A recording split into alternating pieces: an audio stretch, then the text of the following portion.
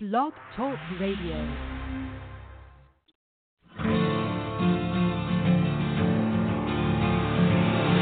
It's time to strap our boots on. This is the perfect day to die.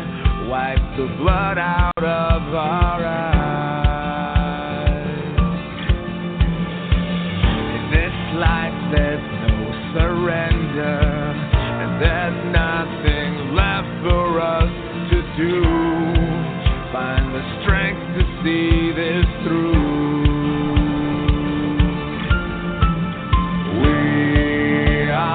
Ones who will never be broken. With our final breath, we'll fight to the death. We are soldiers, we are soldiers.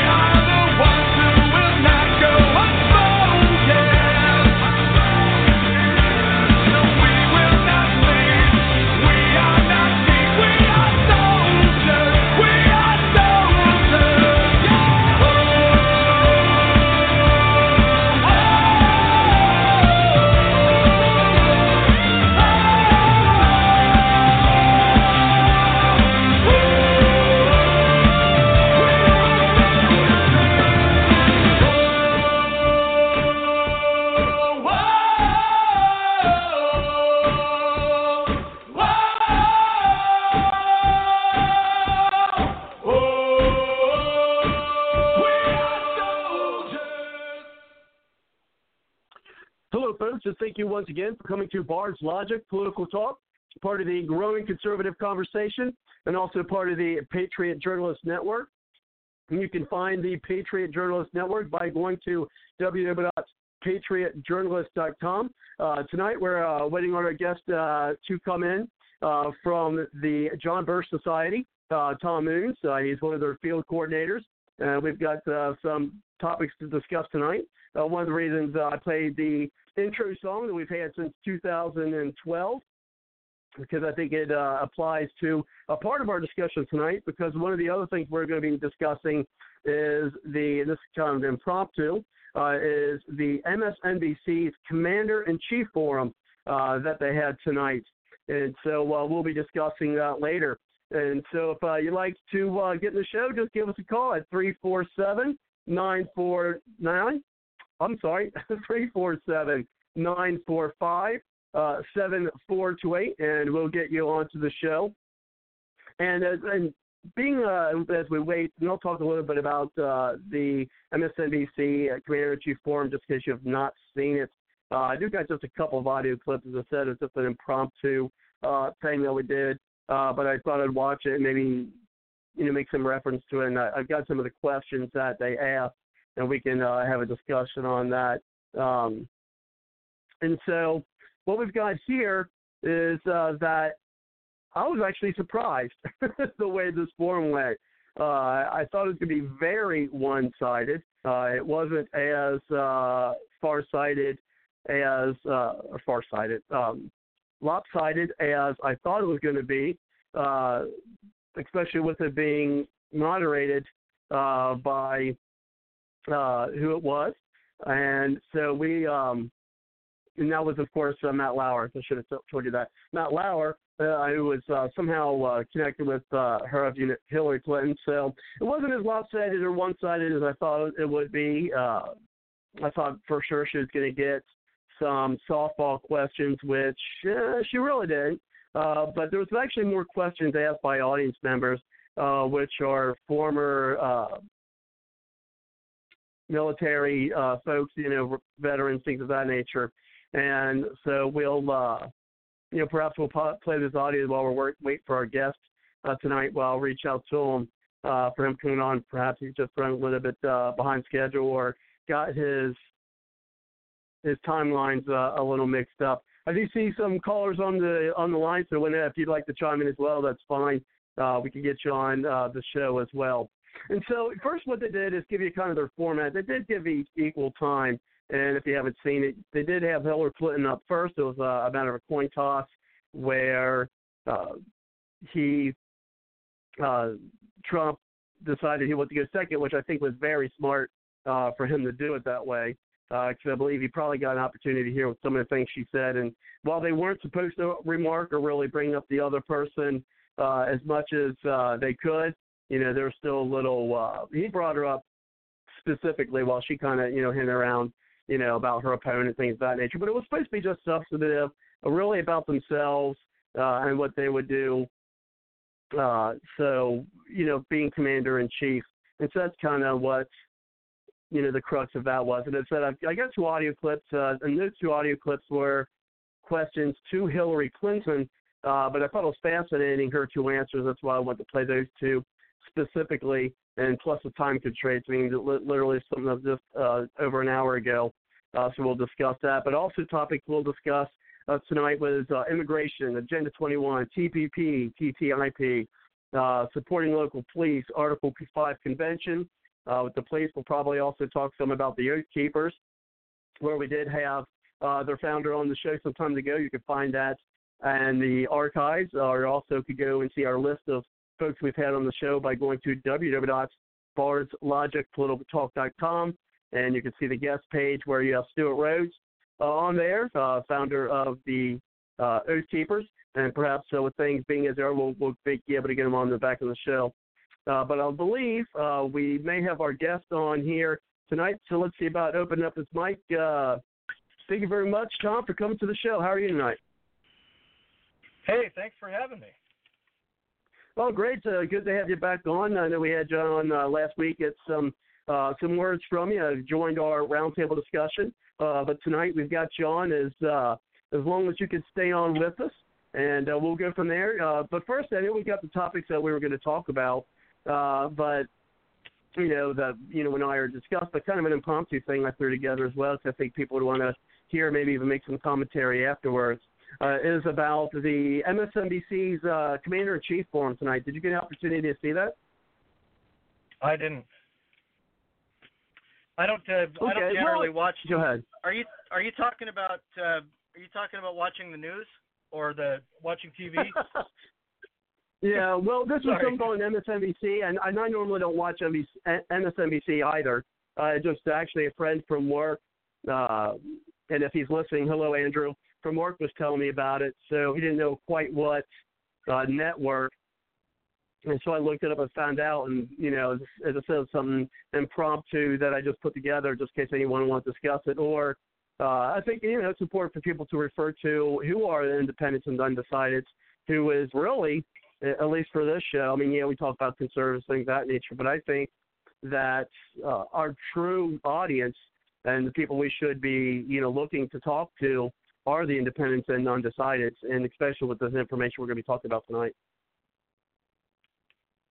Well, if you're talking to me, you got to forgive me, you guys. I'm new to the whole thing. I was on last time. I wasn't sure if I should even press 1 or what the deal was. So you'll have to, if it's a little awkward, it's my fault. So I apologize. And if something's directed at me, I'm not really, I'm kind of maybe, I'm new to the whole thing. So if you're talking to me about the television and some of the stuff that's going on, I don't mean to condemn you or anybody else for watching TV. I just don't end up having the time to watch too much of it.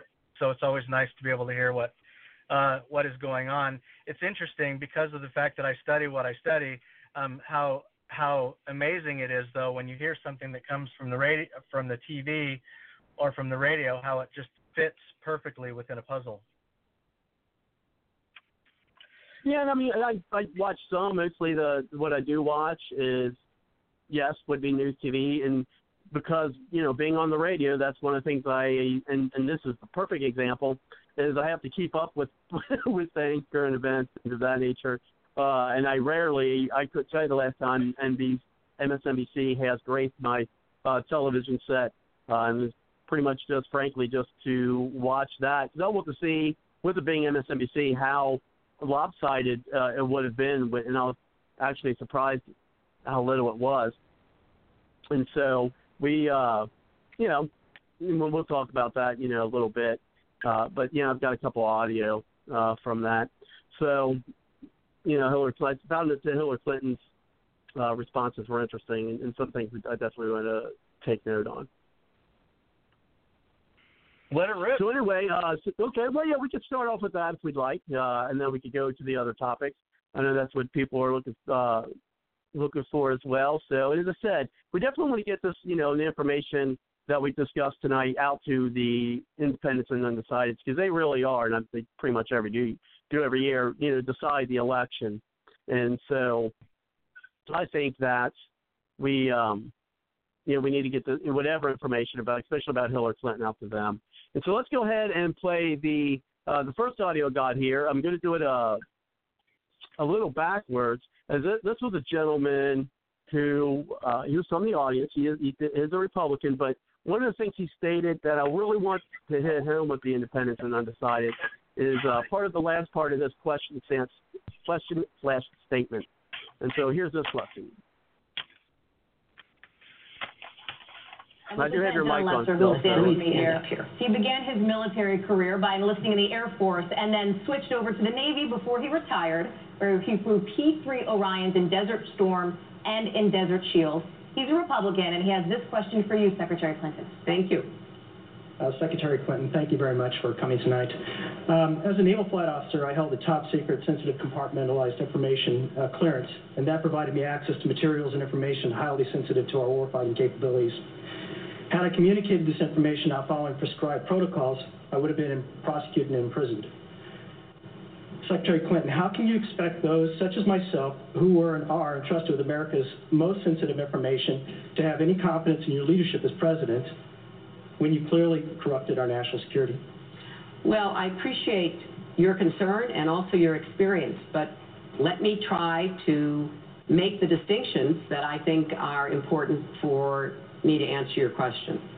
First, as I said to Matt, you know and I know, classified material is designated, it is marked, there is a header so that there is no dispute at all that what is being communicated to or from someone who has that access is marked classified. And what we have here is the use of an unclassified system by hundreds of people in our government to send information that was not marked. There were no headers. There was no statement, top secret, secret, or confidential. I communicated about classified material on a wholly separate system. I took it very seriously. When I traveled, I went into one of those little tents that I'm sure you've seen around the world, because we didn't want there to be any potential for someone to have embedded a camera to try to see whatever it is that I was seeing that was designated, marked, and headed as classified. Let us know. So I did exactly what I should have done, and I take it very seriously. Always have, always will. Sir, thank you. Thank you very much for your question.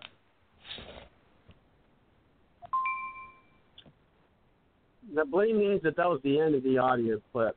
And so, one of the things I found interesting, and I tell you what, someone really needs to get to the Trump campaign and have this kind of commercial. Now, maybe they're going to wait until after, we get closer to November to do this. But they need to have a commercial. And this is true. If this was any of us on the line, whether we're talking tonight, whether we're listening tonight, whether you're listening to the free podcast that you just found on iTunes or someone shared with you, is that if any of us did what Hillary Clinton has done, we would be behind bars. And here's a commercial. Here's an ad for Donald Trump. Is you just have a regular Joe or Janet just kind of standing there, right? Black, background. And then all of a sudden, boom, some bars slammed right down in front of them. And then simply put, if you would have done what Hillary Clinton has, this is where you would be right now. And then maybe make some any kind of other, comments or what have you on that. But I think that would be succinct. I think it'd be hit home. And I would say that definitely should be played in some states, especially the swing states. Ohio, even Pennsylvania. I would even count Pennsylvania this time as a swing state. Florida, and actually in the locales where there's a lot of independence. So what do you think on that, Tom? Well, her answer, and thoughts about if one of us were to do that, where we would be. Well, I think the first question that I have is, I don't understand why we even give credence to somebody that's a liar and has been known. There's a YouTube video, I'm sure you guys have seen it, the one where she's being confronted in an FBI investigation, and he exposes the fact that she's lied on every one of the questions that the FBI even asked her. We're not talking about the illegitimacy of the FBI at this point in time and their failure to do the things that they're doing. But looking at the instance where you've got Clinton that is being questioned by the FBI admits that she's been lying to us. And not only that, the media has become so clear in all of the things that have been going on. And then, of course, if you understand anything more about the conspiracy, nothing could become more clear. Everything that she says that she takes seriously, it's this weird sort of Orwellian doublespeak and it's the strangest thing when you hear it and you're aware of it, because everything they say is the opposite of the very same thing that they say. Like Obama when he says he's going to... Just like the way laws are written. Yeah, I just don't get it. So you have Obama that says he's going to pull back on the militarization of police, but he's really doing the opposite. Or you have her say that she had, that she wasn't in possession of any private top secret email, but yet that she was, and the FBI even proved the fact that she was, but yet somehow the media has done such a great job, and I can't believe that they are still, I can't even believe that they can still get away with the stuff that they're getting away from, unless there's really that few of us that are really awake. But it seems to me that we're undergoing quite an awakening. It's taken a long time, but we're under an awakening. You know what I mean? I hope so. Yeah. Yeah, well, I hope so. It does seem good. Well, I venture to say that most of the people that you interact with on the radio are people that are grassroots activists that have been as active as they can be, on probably a 24-hour cycle that went through, going through meetings 5 or 6 days a week, forgetting who their family is and all that. Most of us have been there. I'm still there because we realize that all that's in play. And the most difficult thing for me is running into people that actually support her. But then when you ask people why they support her, they just out and out just think that there's only two options and regurgitate the exact same thing the media says, well, Trump's a liar. It's like, well, what about Benghazi? What about Fast and Furious? What about the email scandal? What about all of these things? Oh, well, that's just right-wing extremist rhetoric from Fox News. I mean, how compartmentalized can you possibly be? And I think the better question for me and my activism and the rest of you guys is, how do you become successful in exposing that? And I just think that people, even to that degree, haven't even reached the point of cognitive dissonance yet. If I understand the term correctly.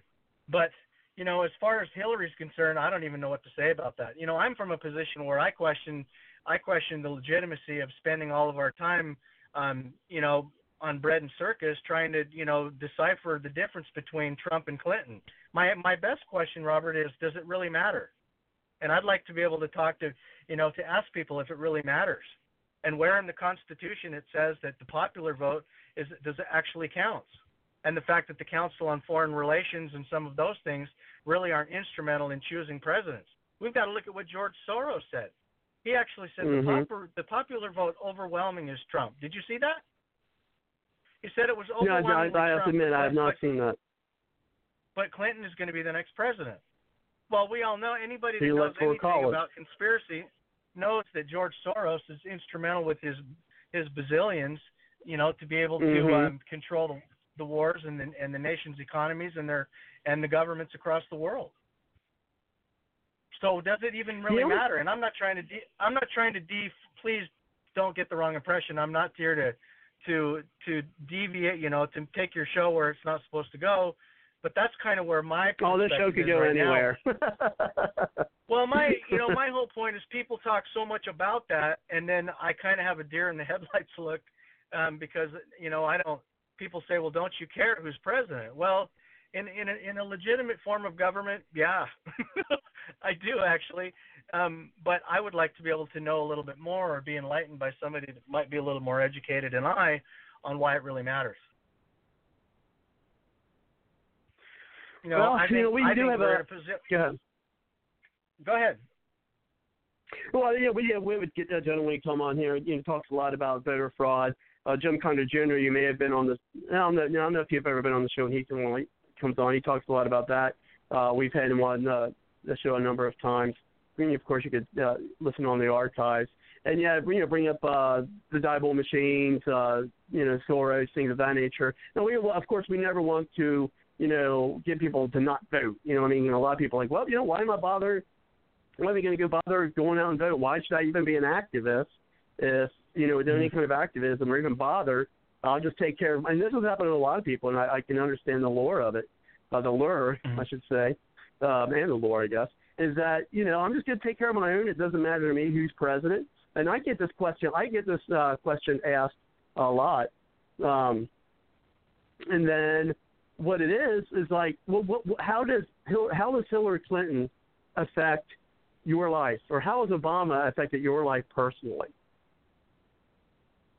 Right. And I'm I said, just because it does. Well, and I say, and my answer was this, and then someone also asked me today. A friend at work asked me this today. Said, well, why should you care about abortion? How does it affect your life? Because I'm anti-abortion, and she was for it. She's pro-choice, or I call it pro-abortion. And I said, look, something doesn't have to directly affect my life in order for me to care about it. There's something that will have to directly affect my life for me to want to have something to change it. I mean, financially, I'm probably better off now with Obama being president than when he wasn't, than when Bush was in office. I don't want to attribute that, to Bush. Well, I guess I could think than Bush. But that's from my doing. But just because I'm doing better doesn't mean a lot of other people aren't. There's a lot of other people who aren't doing better. I mean, the country is slowly losing its sovereignty. I don't want to see that. And remember, we're not living for our generation. We're living for the next. And so just because mine's better in 6 years say that. Say what? True. It's true. That's the first person I've heard in a long time say that we are actually, anything related to the fact that we're supposed to be able to we're in to perpetuate liberty. Our job is to be able to make those necessary sacrifices so that our kids can have the same freedom or some facsimile that we had. That was a good call. Well, I appreciate that. And, I mean, that's what it is. I mean, I don't know if you're a parent, but I am, and I'm not trying to take away from people who are not. But, I mean, because I believe, we are the sole responsibility, our sole responsibility is for, our own children. I don't feel like I don't feel like I'm responsible for someone else's child. I'm responsible for mine. Call me callous, I don't know, but, I think that's, part of our responsibility as being parents. But anyway, not, as you pointed out earlier, trying to go off on, a different tangent or take the show in a different direction, which, as you can probably tell by now, we do digress some. But anyway, so bringing it back to, that question and with Hillary Clinton saying, well, how does it affect you? It's like, well, I said this in the last show, and I've said this to many people. What we're talking about now between Hillary Clinton and Donald Trump, whether you like the guy, whether you hate the guy, whether it's your first choice, whether you'd rather vote for Gary Johnson, which I've got a history of voting for third party, not doing it this time. But the thing is that I think that at its most basic, that what we're talking about in independence, think about this, when you're deciding and you're undecided on who you're going to vote for, you've got really two basic choices. And I'm not even saying it's the greater of the two evils. We both know that both of them probably aren't the best people. One, I would say, better than the other. However, what it comes down to, in my opinion, is between nationalism, which is being, I'm using the word represented kind of loosely. Is represented by Donald Trump. And then you have statism, you have globalism represented by Hillary Clinton. That's your choices. If you want to see globalism, if you want to see the United States lose its sovereignty to, multinational organizations, maybe even multinational corporations that have no loyalties to any nation. They only have loyalties to the bottom line. Or you have, loyalty to America, to our Constitution, to our freedom that we're not going to give up, to our resources. They want our resources. Now, if you want to protect that, you vote for Donald Trump. If you want to have our resources going to other nations, our treasure, our people, then Hillary Clinton's your person. It's where your loyalties lie. And I say, if you want to vote for Hillary Clinton and you want to, be in a system that's like Europe, move to Europe. What do you say? I think what you're saying is great. I actually will have to digress a bit and say that when I say that voting doesn't matter, I do vote, and the reason why I do is probably because I've done it since I was of age to vote, even when I was too ignorant to know who to vote for, which is another problem entirely that we're dealing with. But it's really been a popularity contest. It's been an emotional roller coaster contest. People have abandoned their facts, and they've traded in their facts for random, unsubstantiated opinions based on feelings and not on facts. It's very clear to me when people say, well, who would you choose and why would you vote for Trump? Because he never talks about the Constitution. What most people don't really understand is, I've been following Alex Jones for a while, for example, right? And a multitude of other people just to try to get a kind of a feeling on what everybody's talking about, kind of like you with MSNBC News. Because it's really interesting. There are little bits of truth interwoven with the lies to make that lie successful. And Alex said that there was more to Trump than most people realize. Well, what most people don't know that really don't understand conspiracy, for example, is that Trump would almost be considered almost like a John Birch Society member. And what I mean by that is not in a derogatory sense, because I'm not in a position, they're not derogatory by any stretch of the imagination. But what I mean in saying that is that he's striking every one of the agenda items that the Birch Society has been after for 58 years. So when he comes out and he says that he's not for the Trans-Pacific Partnership, there's something that he understands, and he's trying to communicate with the people that understand what he's talking about. When he talks about auditing the Federal Reserve, That wasn't Ron Paul that started that. That was the society that started that. And so that's another pillar of the globalist agenda. You know, he's talking about Common Core, another globalist pillar. He's talking about global environmentalism, another pillar. All of the same pillars that he's trying to communicate, saying that he understands the pillars of the global agenda, and he's speaking them in a strange way, and I hate to say this, especially using the word Trump, but almost in a politically correct fashion, in a way that he can actually get away with it by giving as much truth to people without thinking that he's a complete conspiracy theorist. Do you understand what I'm saying? Yes, I do. Because a lot of people, well, and back to my two very intelligent, very good friends, that said one's a nurse, one's a professor. And, you know, brilliant guy. He even has his own philosophical perspective published. And I'm getting some background stuff. I don't know if we got some feedback coming through the speakers. But there, yeah, we do. We got some feedback coming out. So if anyone's got their speakers on, if we can turn your speakers down.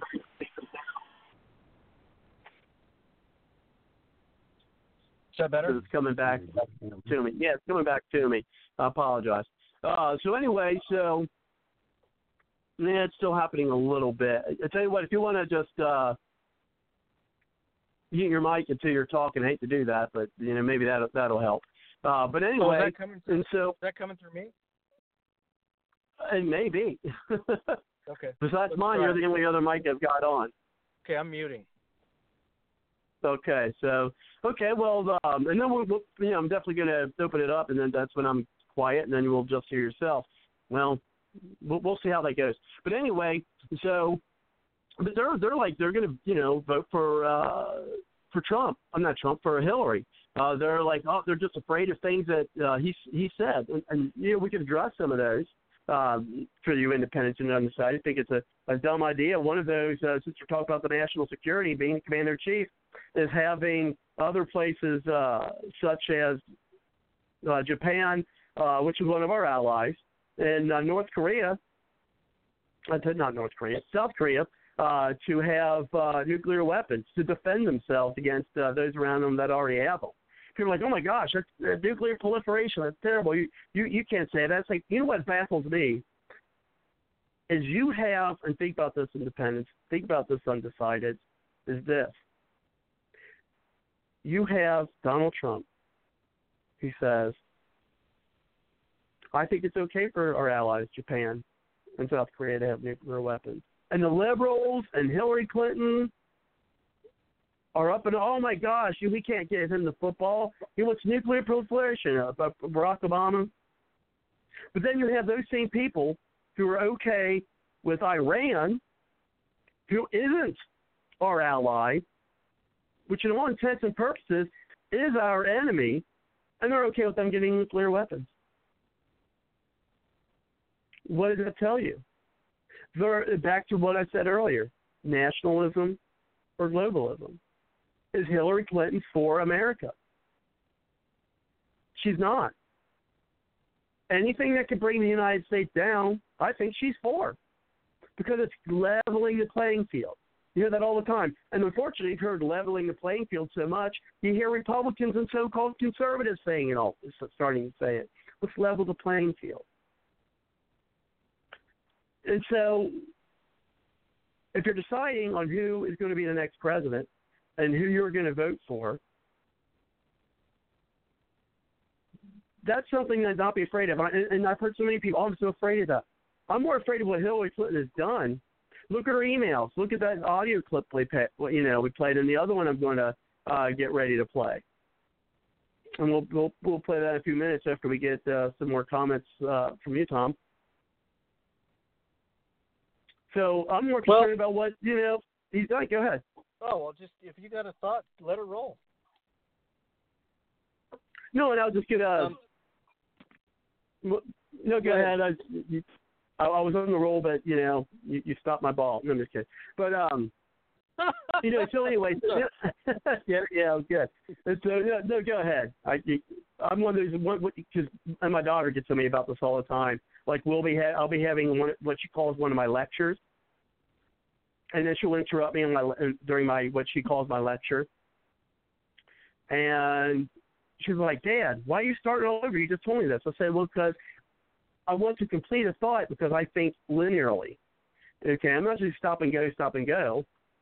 You know, I'm going to finish my thought out, but now I got to start all over because what my thoughts and my string of words, they all connect, you know, and that's going to give it meaning. So I have to start all over with my lecture. I absolutely hate it. But anyway, so we'll just go ahead and bring it back over to you, Tom. I do see some other folks on the line. Push the 1 on your number dial when you're ready to chime in, and we'll bring it back to you, Tom. Then I'll play the next audio. And, wow, I've got a couple interesting things I want to talk about on that. And then we'll get to some other topics we're going to discuss tonight. But first, before we do that, we do have to do a little, because I see it's at the bottom of the hour. And at the bottom of the hour, we'd like to hear from the Patriot Journalist Network. We'd like to. Let's see if we can hear from the Patriot Journalist Network. Interesting. You're not just listening to a show, you're part of the powerful voice of the conservative conversation on Blog Talk Radio. Nothing worthwhile has ever been accomplished without teamwork. PJNet invites you to help make a difference by adding your voice to the team Grassroots conservatives working together to take our country back. To find out more, check out the PJNet hashtag and visit our website at patriotjournalist.com.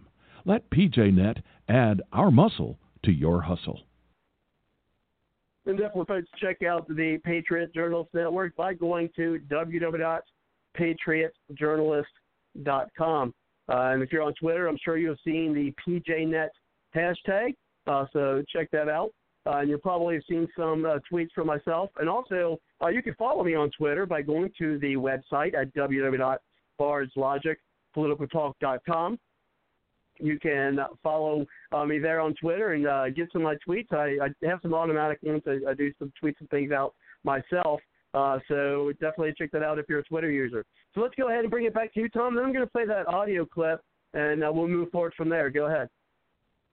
Starting to say now a lot to be able to get through the political muck is that, you know, people talk about conservative, liberal, they talk about rich and poor and Christian and Muslim, and, you know, the governments throughout history, most people don't realize, I'm sure it's no stranger to you, and you can probably go into more detail than I can, has always tried to divide people in order to be, you know, in order to conquer them, and America is no exception. So that now what I'm starting to say when I go and speak in public and stuff on other radio stations is that there's only, you know, aside from being right and wrong, there's American and anti-American. And, you know, although, you know, we've redefined the English language, or I should say the government has redefined the English language, or we've allowed them to redefine the English language, really the truth of the matter is that there is right, there is wrong. Those are pretty black and white. And we have unless you're Hillary Clinton, American and anti-American. So my question really isn't necessarily, you know, are you pro-globalism or, you know, or not globalism? Again, most of the people that utilize terms, when I started, my awakening was at the Tea Party in 2008. And I will tell you, I was 45 at the time, and I had never read a book. And so everything I've known has been in the last 8 years. And I was spouting neoconservative rhetoric as a Trotskyite-style Marxist, and people didn't even know the difference. And so that's why it's really important for me when I started getting into studying law and some of those things is to be able to help people understand what words really mean, not necessarily by defining them, but urging them to be able to look at how words have changed over time. You know, you look at the Constitution and people are like, well, Wikipedia says this. Well, no, you look at your Webster's 1828 dictionary, the closest dictionary at the time that these words were written, and try to understand what was going on in addition to looking at to try to look for the proper context. So we have what is American and we have what is anti-American. Everything else is out the window. So if we can focus on that and help people understand, you know, like I did, several years after I became active, and I love my country. I was never a devout Marxist because I wanted to be. It was just a matter of becoming educated. And so when I started looking at our standard, which was God's law, that was, I don't know the word you want to use, supported by the Constitution, as our standard for our country, there's either pro-American under our Constitution or anti-American that deviates from that. And so when we talk about things, sorry, this has been a long way around this, but when we talk about wars... No, that's okay. We got plenty of time. When we talk about going in and we talk about going into foreign wars and all of that, what's really, really interesting to me is that patriotism now is defined by our government involvement in places where we shouldn't be. Patriotism used to be, I think, according to our founders I was reading, and I can't remember the quotes necessarily, but it was being able to stand up against the overreach of government by being able to identify it and articulate it. And now we've got Obama saying, oh, well, it's patriotic to pay taxes. Well, that's a whole different 3-hour show or more. Whatever. But the whole point behind all that is... Hey, remember the T. Remember the T. Go ahead. Well, if we don't have our Constitution, we don't have a country, because that Constitution defines, in addition to our borders, which we also don't seem to have anymore either, we're incrementally allowing our government to be able to not only redefine our English language, but redefine our borders or abolish them altogether, and to be able to tell us that our Constitution isn't important anymore when you've got Supreme Court justices like Ginsburg, that says that it's, the Constitution is really, it's old, and, we're going to be adhering more to, the UN Charter and international law. Well, let's look at the whole point of our military. Is our point of military to be able to go into foreign countries, spread democracy, which I call political syphilis, so excuse me. Wow. Yeah, I know. Politically correct I am. I actually said that on my local radio station here in Boise. But, is if we're going to spread a form of government we wouldn't even want for ourselves, what does that tell you? And then if we're going to go and say, oh, well, we need to go and blow up ISIS, most people our governments create phantom enemies. Evidence of it is clear everywhere. Even when you've got, who is that guy, the Attorney General, that was saying we can't let a crisis go to waste? It's classic Machiavellian, at least from my knowledge of Machiavellian so far, is those same... Well, I've read The Prince a long time ago. Well, I'm just going by what, by what I've heard. I haven't even had a chance to read the book yet. But I'm just hearing from other sources. That's why I say, as far as I understand. I've only been at this 8 years, so everybody give me a break. But, well, I was minoring in philosophy in college, so... Well, I'm honored to be in front of such enlightened folks and to be able to be challenged on what I've learned and be corrected and all of that. But I just, in the long way around it, there are certain things that our Constitution allows the federal government to do and certain things not. There are certain things that our state constitutions allow, and there's certain things that don't. To be able to allow TSA to be involved, to be able to have the federal government tell us that we can't carry firearms on an airplane, you ever wonder why nobody ever fought that?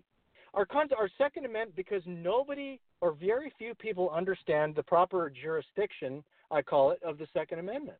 I got in an argument with sheriffs, police chiefs, and legislators from Utah and Nevada and Boise about the Second Amendment. And I said, I'm here to tell you that the Second Amendment, for example, is something that actually relates to the states under the Bill of Rights was the state's protection against federal overreach, period. Well, somebody says, well, in Federalist 51, Madison talks about the fact that each government gets to or has the ability to be able to check itself. Well, I disagree. And there's no attorney I know that can defend his position against what I'm saying, not to make me superior, just that I haven't got to that point yet. The Second Amendment is, so we look at this. So we look at the First Amendment, right? And so the First Amendment says that, you have all of the 5 things that, the federal government can't do. Congress can't make any law, establishing religion. Okay. Well, if the First Amendment through the 10th Amendment are basically Congress shall not, then that means it's left for the states or the people to decide. So if the First Amendment says that Congress shall make no law respecting the establishment of religion, are you meaning to tell me that somehow the federal or that the states aren't that the Second Amendment doesn't apply the same way that? And so we get into this whole thing where like the reason why I bring that up is because the state of Idaho in our Second Amendment groups will say, well, don't mess with the states will make Second Amendment or laws, gun laws, and they'll say don't mess with our Second Amendment. And I laugh and I say they're not. They're gun laws. If the federal government has no authority to be able to write gun laws, the states do. If the people are stupid enough not to understand that, then we don't deserve to have firearms. And so where I'm going with that, not to deviate from your topic about the military and the Constitution, these are just some of the primary examples that I'm working on that seem to trigger some thought, which is why I kind of brought them up, and to be able to see if there's any constitutional, people that might want to challenge what I'm talking about, and maybe put me in my place so that I don't sound like an idiot when I go off spouting this kind of stuff somewhere else. But it's that would be Kelly, our constitutional scholar. it's Americanism and anti-Americanism. Which are you? And if you are American, you've got to understand what makes you an American. If you think going out and saying, oh, I support my troops, I tell people two things on the radio a lot. We don't love our kids and we don't love our military. Oh, and the vets get so mad. And the teachers get mad. Well, why do you say that I don't love my kids? Who would leave them in $100 trillion worth of debt? If you love your troops, why do you say that you support your troops going into god-awful places, into unconstitutionally declared wars? And supporting them and having them subject themselves to the VA with pieces and parts of their brains and their bodies blown off, knowing that the VA doesn't take near as good care of them as if they were constitutionally instituted should. So anyway, I apologize. I can go off on a rant, but you get my point. Oh, that's okay. We got 2 hours left, so we'll just to answer that, and that's one of the things Trump actually touched on during that forum is what's going on with the VA.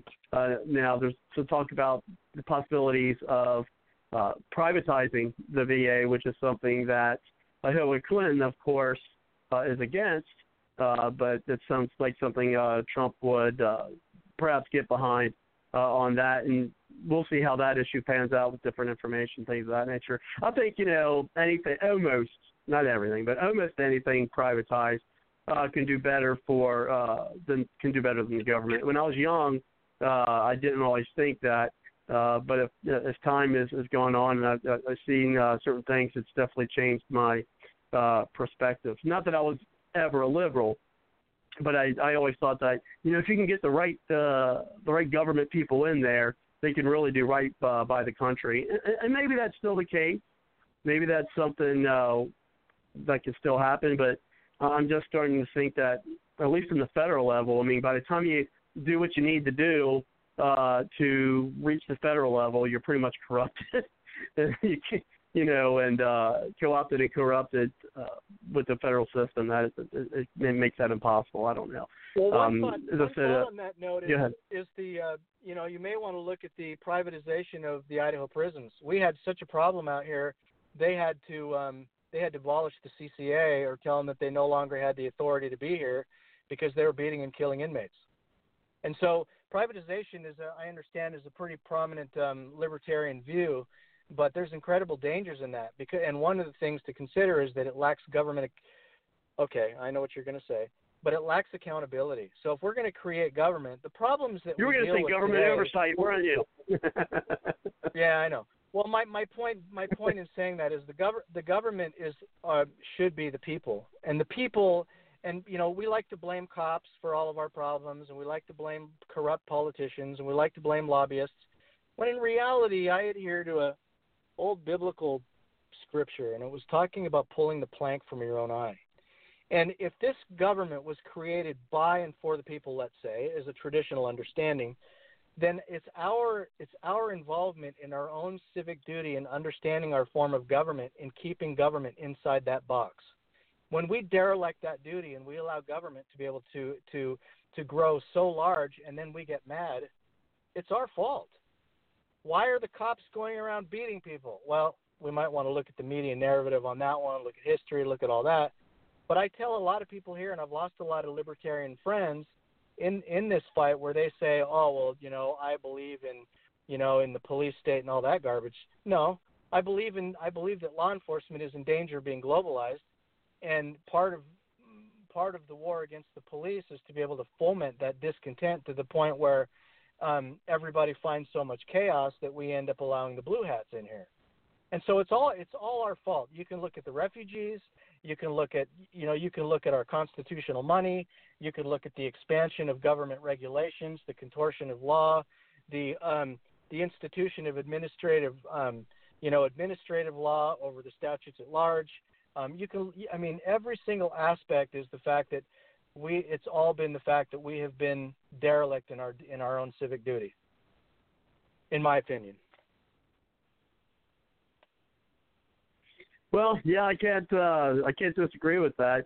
Just in speaking of civic duty, it is our civic duty to get informed and know the people who really vote for. I don't know how many times I've seen one of those man in the street things. Part of the TV stuff I watch, where the people seem to be utterly clueless, about the people who are running or even what they've said. But I think what's happened is that is that we're so busy with life. For one, we're very jaded about our own government, and we feel like there's nothing we can do about it. And plus we just got so much we have to do now just to take care of our own lives. It's really a sacrifice. It really is, in time and many times treasure, in order to get active and get informed and things of that nature. And unfortunately, that's not, I dare say, a luxury that many people have in order to do that. We've got people who need to work 2 jobs. I don't work 2 jobs per se, but I do have a full-time job, and I do have something I do part-time so that I can do all the things I need to do and still send my daughter to a private school. There's time involved, and I think that it's been purposely made that way, where now you have to have and even in the homes that actually have 2 parents nowadays, who have where they both have to work and in order to make things meet. Because for one, we got so much, everything's so expensive and things are their prices are so inflated. I think education is one of them. Is that just to survive, and of course the taxation. I get if I do get any kind of bonus from work, the government wants to take about 29-33% of it. How did they don't deserve part of my bonus? Mm-hmm. Well, if people understood the whole, if people understood a little bit more about that, and I say this, and maybe I sound a little bit arrogant. I'm really not, but I think a lot of it is because I actually have the luxury, and I should probably share this, of working in this environment. My job is to study current events. My job is to study history. My job is to study all of these things because I guess I'm a point guy.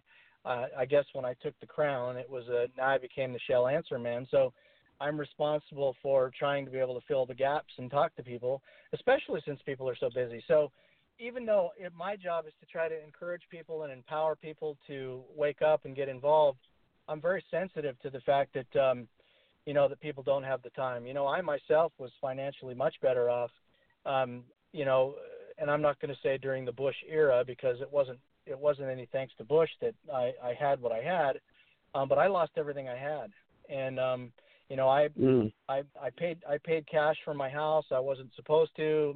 They said, well, you want a tax write-off and you want this and that and the other. I had all my cars paid for and all that. Well, everything is backwards now, and now I'm struggling. I'm lucky that I actually get to be. Well, it's kind of bittersweet, really. It's a tremendous burden to carry every day, knowing what you know and having people unwilling to be able to hear what you're saying and understand it. My point in saying all that is I live in this, and so I have the luxury of fighting every day of my life. And, And I don't have to be a welder, or I don't have to be a copier repairman, which were two of my previous employments. I'm not sure how I would be able to function knowing what I know working in that kind of a job environment. Well, no, I mean, went back to college late. My brother and I did a small business doing landscaping and home remodeling in 2008, kind of put in. Real quick before I continue on, I do want to say hello in chat to our good friend Carolyn. It's good to see you. The question: do you know that the company you work for pays for unemployment, although it comes out of your paycheck? Yes, yeah, they do pay. It does come out of our paycheck, but they do pay a portion on that, Carolyn. But back to my point, if I didn't get myself sidetracked, which sometimes I tend to do. So, but I mean, I've got my bachelor's degree, but I'm thinking about I might have to go back and get for a position, more in the company I work for, get my Juris Doctorate. Go back to law school, and I'm not going to say how old I am, but at my age, it was, with my daughter in high school, and I'm like, do I want to do that? I mean, you almost get to the point where if you want to get ahead, you kind of have to, and so I don't know. It's just something I've been, battling with lately. But go ahead. Well, law school's important. I went down that road too. I'm from an ignorant surfer guy with, curly hair walking around saying, dude, chasing girls and drinking beer. And now I'm this sort of weird thing. Somebody actually used the word Tom and intellectual in the same sentence. I laughed for days. But I wanted to go into law school too. And then I realized in my sort of altruistic, utopian world that I live in, that I did not want to be part of, when you start learning about the attorneys and you understand the connection to the British Crown and you learn some of these things and the Bar Association and you read the Bar Charter and something very, very eerie comes on. But the thing is that most of us are going to operate in this system anyway. And now if I look back at it after 6 years, I probably should have done it. But I started off I thought, I can't necessarily afford law school. I really don't think I'm smart enough to go to law school. So I'm going to do an online paralegal class. Well, I ended up getting the online paralegal class, and I was so discouraged about reading the origins and history, which was the first volume. It basically says there is no firm foundation of law or history of law. And I thought, you've got to be kidding me. Even I know this.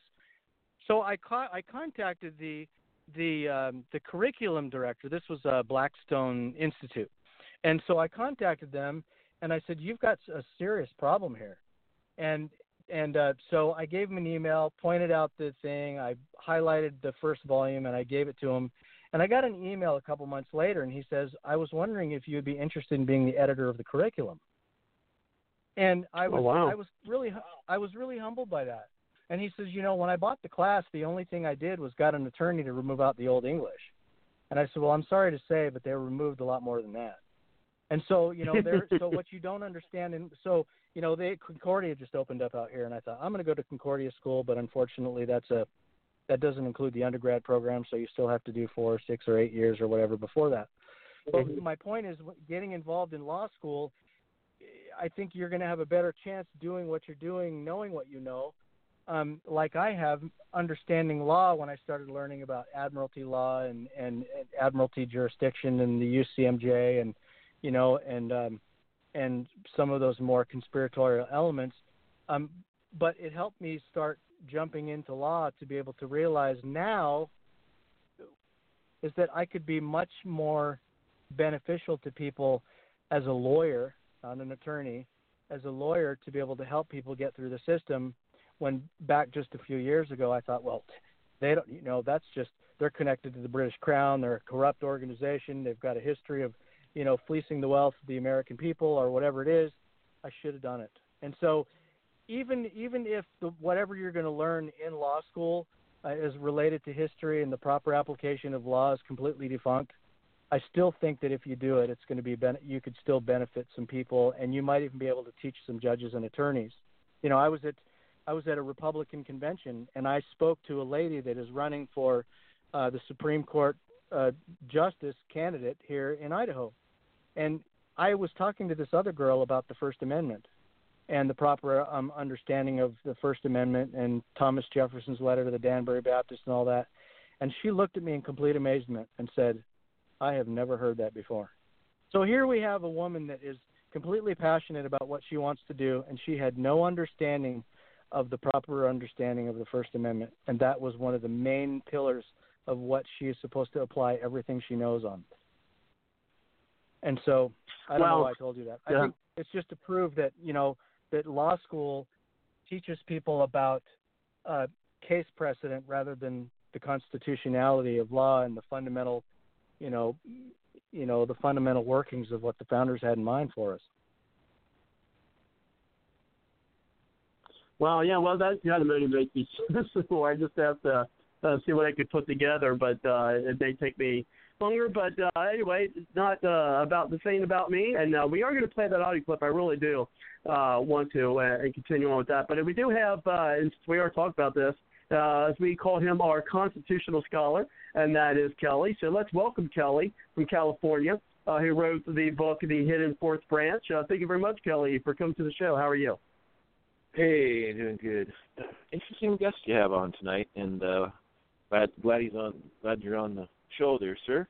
The subtitle of my book, well, the full title is The Hidden Fourth Branch, A Corrupt Government's Worst Nightmare. It's a book about the grand jury. And anyway, we're trying to get people in front of grand juries in California to stop the election fraud. Or call it primaries, because Bernie Sanders should have won California, and he got cheated.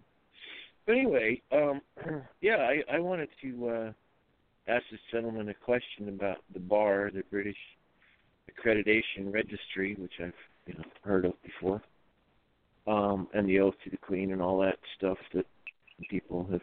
I haven't gone into it too deeply, and yet at the same time I'm seeing people having different definitions of the common law. I wanted to start with a yes or no question to get into this real quick. Yes or no, can you define the common law in one sentence?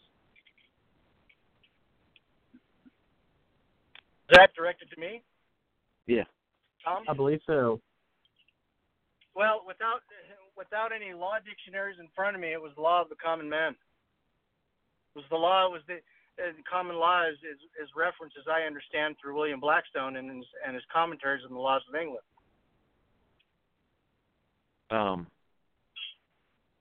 Actually, there was a document he knew about quite substantially. So I guess that would be your reference. That's my next question. Do you have a reference to the common law? And actually, I thought it intriguing. This is going to answer one of your questions here that you had about law school, because I wanted to go to law school too. Also, because I study case law, statutes, and people ask, "Are you an attorney?" I say, "No, I'm honest." Yeah. Are you an attorney? Oh my gosh! No, I'm honest. So anyway, there is an actual definition of the common law, and there is a definition, an authoritative history of our legal system. I mean, it didn't just appear out of nowhere. Yes, Blackstone has some commentary, but that was in the 1760s and 1770. 4 volumes. All right, so here it is. It's Howell's State Trial, or State Trials of England, and it was published in 1719. And the definition is this, Solomon's preference. The common law is nothing else but immemorial custom, and the custom and methods of trial and bringing offenders to punishment is no considerable branch of the law. And since these, as other customs, are only to be collected precedents, how they put Howell's State Trials together, which is the history of the English law, which came over the colonies and here today, is a bunch of men in England said, well, we have a history in the Norman Conquest, 1066, and we've had court cases since then. So why don't we compile everything we can get our hands on? And a whole bunch of men did. and they published it in the State Trials of England, or Howell State Trials, and they did a introduction to it. So that law professor telling you, well, there really is no history of the law, baloney. There really is. It's a beautiful history reaching way back into England. It's absolutely stunning. And Justice Scalia actually cited state trials. If you read some of his writings from the Supreme Court, other justices do it too. They'll say State Trials of England, or they'll just say State Trials, Volume 2, page 874. That's what State Trials comes from if you're reading present or even the last 100 years of court cases. So I'm starting to bore people, but I find it really fascinating that the development of our legal system was compiled in 1719, reaching back into the I think the earliest case they had was 1163, actually. 1163. So, are you finding this interesting? We are. You don't bore us, Kelly. If you're talking to me, I'm. Yeah, so there is a glorious history. Are you there? We are here. We are here. Oh, so good. there's a glorious history of our law. I didn't know if Kelly was talking to me or not. No, he's talking to all of us. But he was asking you if he bored me and you if he bored you, because he thinks when he talks he's real dry. It's part of his, I guess, being an engineer. No, if I would ask you to give him my phone number and my email address so we can exchange notes, because I could listen to the guy all day long. Because certainly I could do that.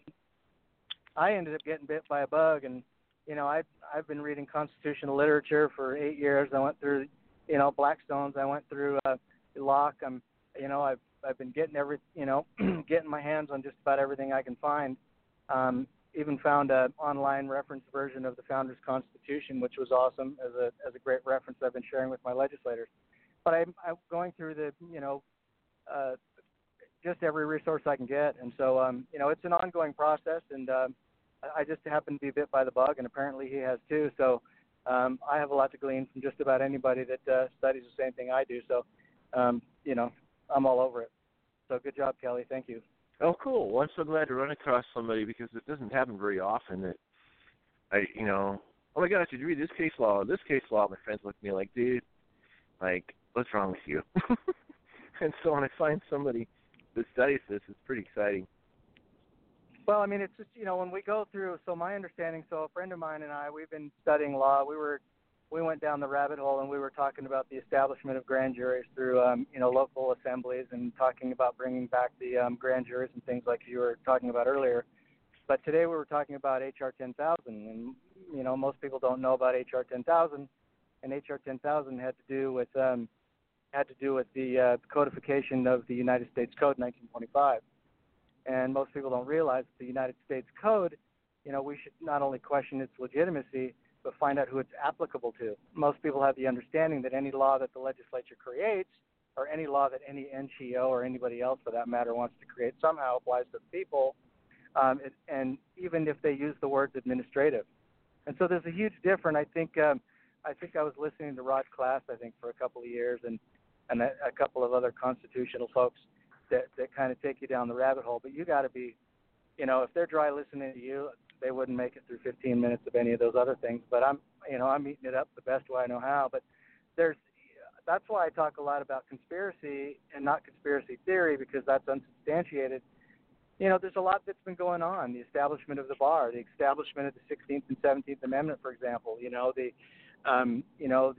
connection to the British Crown. When you go through and read the Bar Charter, you go through and read the Administrative Procedures Act, the Judiciary Act, the Private Attorney General Act. Some of these things, they really expose something that really, if you have any interest at all, will actually force you down the rabbit hole, even if you don't want to go. Because I was resisting all I could, because when I heard everybody talking about this rhetoric, I thought, these guys are all way smarter than me. And what was really cool? is that you don't have to be smart. You have to be willing. And if you're willing to be able to do if you're willing to do the work, it helps if you've been bitten by the bug too, by the way. But you can't get bitten by the bug unless you expose yourself to the bug. And so you have to be in a place and expose yourself to certain things and just allow your presence in where you are to be able to affect what you're doing. And if you believe in divine providence, or you believe in God, and you believe in his purpose for your life, allow yourself to be able to go where he's trying to take you. And when I found that when I resist things the most are the places I need to be the most. And so that's why when I'm faced with serious opposition in my own mind, I try to make sure that I go, because I always benefit tremendously from it. Wow, interesting. Well, we've definitely had some some interesting folks on. I mean, as I said, you can just go to I'm going to do a shameless plug for the Bards Logic Political Talk website at www.bardslogicpoliticaltalk.com, and you can see a list of all the different folks and organizations we've had on the show. Definitely a lot talking about the Constitution as well, including a lot of the candidates from the Constitution Party, especially back in 2012 when we were covering the alternative parties after the GOP convention. But I do see that, wow, you believe it? It's past the first hour. And I don't want to get to the next audio, so if you need to mute the mics, go ahead. And I do see other callers, so if you do want to chime in, just push the 1 on your number dial, and I'll get you in. But first, let's go ahead and listen to the second question that was put out to Hillary Clinton and her response, and then we'll comment on that, and then we'll get to the other topics we're going to talk about tonight, including immigration, Agenda 21, Article 5 Convention, and Common Core. But let's go ahead and get play that audio. Makes the decision. That's right. So judgment is a key. Temperament and judgment, yes. The word judgment has been used a lot around you, Secretary Clinton, over the last year and a half, and in particular concerning your use of your personal email and server to communicate while you were Secretary of State. You've said it's a mistake. You said you made not the best choice. You were communicating on highly sensitive topics. Why wasn't it more than a mistake? Why wasn't it disqualifying if you want to be Commander-in-Chief? Well, Matt, first of all, as I have said repeatedly, it was a mistake to have a personal account. I would certainly not do it again. I make no excuses for it. It was something that should not have been done. But the real question is the handling of classified material, which is, I think, what the implication of your question was. And for all the viewers watching you tonight, I have a lot of experience dealing with classified material, starting when I was on the Senate Armed Services Committee, going into the 4 years of Secretary of State. Classified material has a header which says top secret, secret, confidential, nothing. And I will repeat this, and this is verified in the report by the Department of Justice. None of the emails sent or received by me had such a header. Were some of the emails sent or received by you referring to our drone program, our covert drone program? Yes, because, of course, there were no discussions of any of the covert actions in process being determined about whether or not to go forward. But every part of our government had to deal with questions, and the Secretary of State's office was first and foremost. So there are ways of talking about the drone program. And you said you thought your communications on that were fairly routine. Well, let me say, the FBI just released their report about their investigation. They discussed drone matters in the unclassified section of their report. But Director Comey also said this after reviewing all the information. He said there is evidence to support a conclusion that any reasonable person in Secretary Clinton's position should have known that an unclassified system was no place for that conversation. Well, Matt, I just respectfully point to the hundreds of experienced foreign policy experts, diplomats, defense officials who were communicating information on the unclassified system because it was necessary to answer questions and to be able publicly to go as far as we could, which was not acknowledging the program, but I would be in Pakistan, as I was on several occasions. There might very well have been a strike. I would be asked in a public setting, in an interview about it. It was known to have happened. We had to have an answer that did not move into classified area, and I think we handled that appropriately. You mentioned you're in Pakistan. Some of the emails you sent and received happened while you were overseas, and Director Comey also said that while they have no proof, we assess that it is possible that hostile actors gained access to Secretary Clinton's personal email accounts. Matt, there is no evidence. Of course, anything is possible, but what is factual is the State Department system was hacked. Most of the government systems are way behind the curve. We've had hacking repeatedly, even in the White House. There is no evidence my system was hacked. Let us bring in Hallie Jack. Okay, think about that, folks. Okay, what she said at the end. All of these people were hacked, and let's say the DNC was hacked. So you had all these government systems. The White House was even hacked, but not her servers. No way. So what she's trying to say, she had more protection than the White House? I mean, come on. Who can really believe that? Everyone else was hacked, but hers. Mine wasn't. Really? I mean, how idiotic does she really think we are? Of course, unfortunately, as I mentioned earlier tonight, I knew some very intelligent people who would believe that. I hate to say it, my gosh, they're very dear friends of mine, and they're intelligent folks, but yet they'd be like, oh, yeah.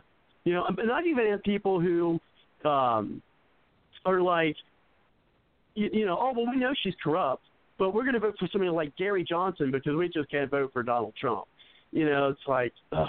But anyway, I want to make this, so we got Susan on the line, and then we're going to get the comments, of course, from Tom and Kelly. But you mentioned, earlier about patriotism, and the definition of patriotism. And I've got a quote here. It's one of my favorite quotes. It was actually given to me this quote is on a little cozy that my daughter gave me for Father's Day in 2012. And I still have it here. I do it as a cozy. It stays on my desk. I have pens and whatnot in it in the office. And the quote is, and I've read this many times, especially during the 2012, when I was saying, look, you have to stick to your principles on who you're going to vote for. And I still believe that. But my principles are now telling me I need to vote for Trump over Hillary Clinton. And that quote is, and this is from George William Curtis, who was one of the founders of the Republican Party, and he actually left the party because he disagreed with their pick instead of the people's pick, who they ended up picking to be their presidential nominee, which is kind of like what the RNC did in 2012 with Romney. But anyway, the quote is, a man's country is not a certain area of land, of mountains, rivers, and woods, but it is a principle, and patriotism is loyalty to that principle.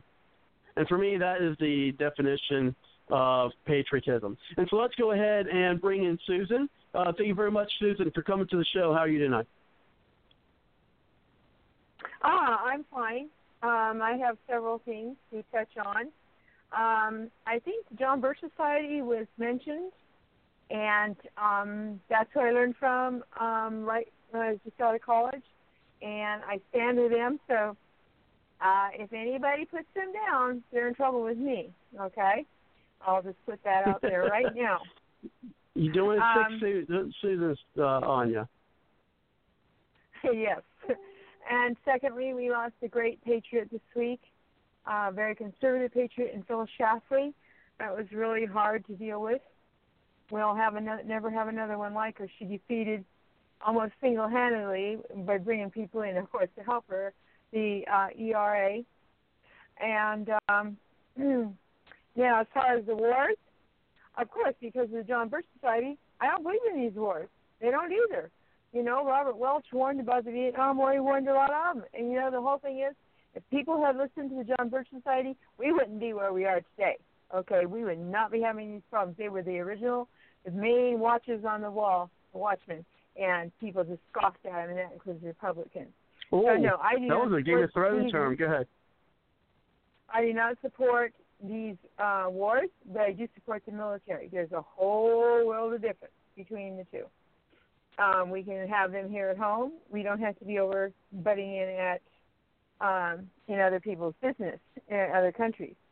Now, as far as Kelly is expert in the courts, and all this stuff, you just got to go in and tell the judge, hey, I practice jury nullification. Well, actually, you don't have to tell the judge. She asked me a question, and I said I practice it, and she looked at the prosecuting attorney and the defense attorney, and prosecuting attorney looked back at me, and he looked at her, he says, I don't want her. And then the other one questioned me, and she said, I didn't think I'd have anyone that knowledgeable in my courtroom today. Aha, she called the other people dummies. I had a good chuckle over that one, but she dismissed me too. So neither one wanted me, okay? And that's the way it goes. You just have to march in there and tell them, too bad we don't have more people who will stand up and use jury nullification. And then, you got to be in their face, like at the fair. I went to both the Democrat booth and the Republican booth, and actually the Democrat booth was friendlier. Maybe they're trying to woo me, I don't know, but he showed me a picture of Hillary and Barack, and he said, so what do you think? And I went, oh, with my fingers down my throat. And he goes, oh, I see. I said, no, I don't vote party. You can have an R after your name. You can have a D after your name. You're not going to get my support. Just because of that, I said, I voted for Ross Perot, for example. He goes, shh, I did too. That was a good one. Then I wandered over to the Republican booth, and they had all these bumper stickers, and I took one for Crapo, and I took one for Rich. And they said, who you want, Simpson? And I'm like, are you kidding me? He's an idiot. He doesn't know the difference between a republic and a democracy. And the guy looks at me. I said, yeah, a republic is what Benjamin Franklin said they gave us. And he goes, well, tell us how you really feel. I go, I just did. He's an idiot, and I'm not supporting him. I don't care if he has an R after the name. You guys shouldn't even be promoting that man. And that was the same with the Democrat booth. I gave them heck because I said, why would I believe in you when you couldn't even get your guy who's the Democrat I voted for, actually was running for governor against Butch Otter. I said, you couldn't even defeat Butch Otter. Why would I believe in you? You couldn't get him out with your guy who was halfway decent. So you have failed miserably. I go, yeah, exactly. So, sometimes you just have to put it in their face and just say it in a creative way, of course, which throws them for a loop. So I guess that was Tom on here, huh? Tom Munds? Yes, that's Tom. Earlier? Okay. Yeah, well, I think so. Since you mentioned Tom, go ahead. When someone is invoked on the show, it's almost kind of like a debate. No, but without the debate. But since you are involved sometimes, actually, anyway, as I said, you guys know, I get people messaging me and things of that nature while I'm multitasking here doing the show, and sometimes I get distracted looking at the messages people send me, about the show and what have you. So I got distracted there for a minute. Well, go ahead, Tom. Better you than I. Better you than I. Yeah, certainly. Better than the guest. Yeah, I do some multitasking. Exactly. Well, you've obviously been at this longer than I have, so kudos to you for that and the ability to multitask. Most women will probably tell you that men just aren't capable of doing it. I think there actually are. I'm actually learning, but it's incredibly difficult. Yeah, it's me. Susan told me about you and stuff, and got me in communication with you and stuff, and I'm glad to I don't know, try to help out wherever I can, or bounce off ideas, or I believe in the fact that if we all can if we can all, with all the humility that we have, come together and try to reason and try to talk about things that are important, I think that we have a much better impact on meeting somebody where they are and taking them where we want to go. Susan said something about being in people's face. Most people that know me around here know that that's how I started. And I know that, and I did it on steroids to where, I was, they had actually accused me of locking down our own state house at some point about my testimony. I had no idea that was going on. I just had a legislator tell me that. Whether it's true or not, I don't know, but I know that I was a bit more volatile. But I've had the success that I've had actually comes from with the genuine, the genuine concept of loving your neighbor as yourself. Realizing that the only way that you're going to be able to make to help somebody along is to be able to find out where they are, which means you have to listen, and then to try to encourage them and craft your communication around questions that they don't necessarily have to answer, but that they're going to end up walking away thinking about. And the greatest part of my success is I've reached out to, like I told you last week or a couple of weeks ago, is reaching out to the police chiefs and sheriffs across my state. Mm-hmm. I could not do that swinging the 8x12 that I was given when I first had my wake-up call. Now it's more like it's a pink fuzzy thing. I don't know. Obviously it's not real, but it's just a bit of softness, a bit of refinement, a bit of genuine concern, and obviously the passion still remains. But and that's how I really try to appeal to people, is not from a position of, this is what I know, if you don't know it, you're an idiot, which still there's been some Mm-hmm. people active here in the state that just haven't grown out of that. They really have the same kinds of success that they had when they started about Zippo. And so I encourage anybody, learn as much as you can. Go up against guys that call themselves experts and find out what they know and learn what you can. And what's really cool about that is you learn that there are things that they don't even know. And so hopefully when you both walk away from something, if we both are there to grow and make ourselves better, either on how to articulate or how to fill in a gap that one of us might have missed, we're a lot more successful. I hope one day that somebody can call me people call me, the Constitution guy and all that stuff here. But if somebody were to ask me to name this or name that, I'm not a guy like that. I'm well versed saying, you can probably ask, Kelly what Article 1, Section 2 is, Clause 1, and he can probably recite it. To me, the Constitution for me is a matter of principle, like you said, like we were talking about earlier. I can tell you what is consistent with the principles of our founders and what is not. And I think that hopefully over time I'll be able to get to the point where I can just start, reciting certain provisions. I have a resource where I can go in a matter of seconds and pull up the things that I need. And I guess there was a philosopher or something over some time that I had learned that says, it isn't what you know, it's where you can go to find it to get what you know. And so I have to rely on that principle, at least until I can get up to speed. So if that's encouraging to anybody, I'm glad. If not, then sorry. You want to be Kelly, able since to you've been put involved, people... go ahead, Susan, then we're going to bring Kelly. Oh, okay. One guy in my political group there, I just had added him not too long ago. He goes, you could tell someone to go to hell, and they'd ask you for the directions. So like I said, you have to do it, but you have to do it very creatively. They don't know you're going for their jugular. You have to do it in such a way you're polite, you're sweet, you're nice, and you just take them apart without them even understanding that you just did it. So that's what I learned. Well, Robert, I've got to apologize. I got to jump in here real quick. I've got some issues I need to take care of a personal nature, so I'm going to have to depart prematurely, and I apologize for that. Oh, man, I wanted to go over these other topics. Yeah, I know. I don't. It's. I'm sorry. I just. We didn't get a to chance to talk on them. Okay, I know. understood. Well, we can perhaps. You'll probably do fine without me, as you always have before. And I'd be better off to commit for the full duration at a different time. But I apologize with everything I have. No, I understand. We'll definitely get you back on the show. Next, we'll just let you know, next week we have Sanford Storm on. I'm sorry. We have Mr. Sanford on. We're going to, speaking of the white pages, he has white pages. Gosh, I can't even talk today. The First Amendment, I'm looking at two things at once. I need to stop that. Two things at once, and so we'll have him on next week. And we'll be at Sanford Horn. And we'll be talking about the First Amendment and some articles he's put out about free speech and some things that are going on in Houston.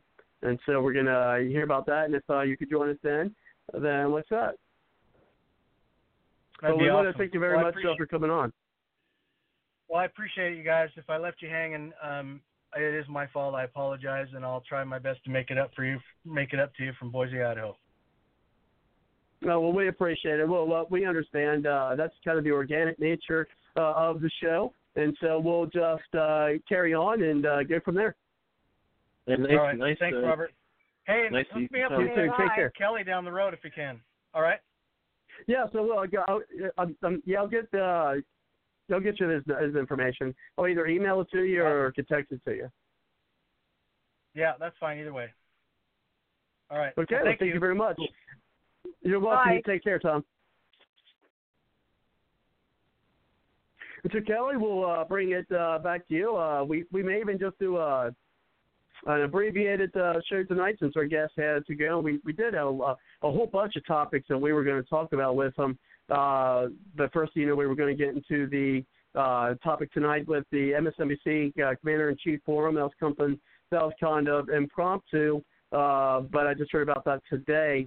But I want to get in it because I know, there may not have been a lot of people who watched it. And I don't have a lot of the only two clips I had were the ones I played. Just didn't have a lot of time to prepare for it since I just found out about today. But, be that as it may. So, Kelly, if you want to chime in on any of those thoughts with him, or did you get an opportunity to see that forum tonight?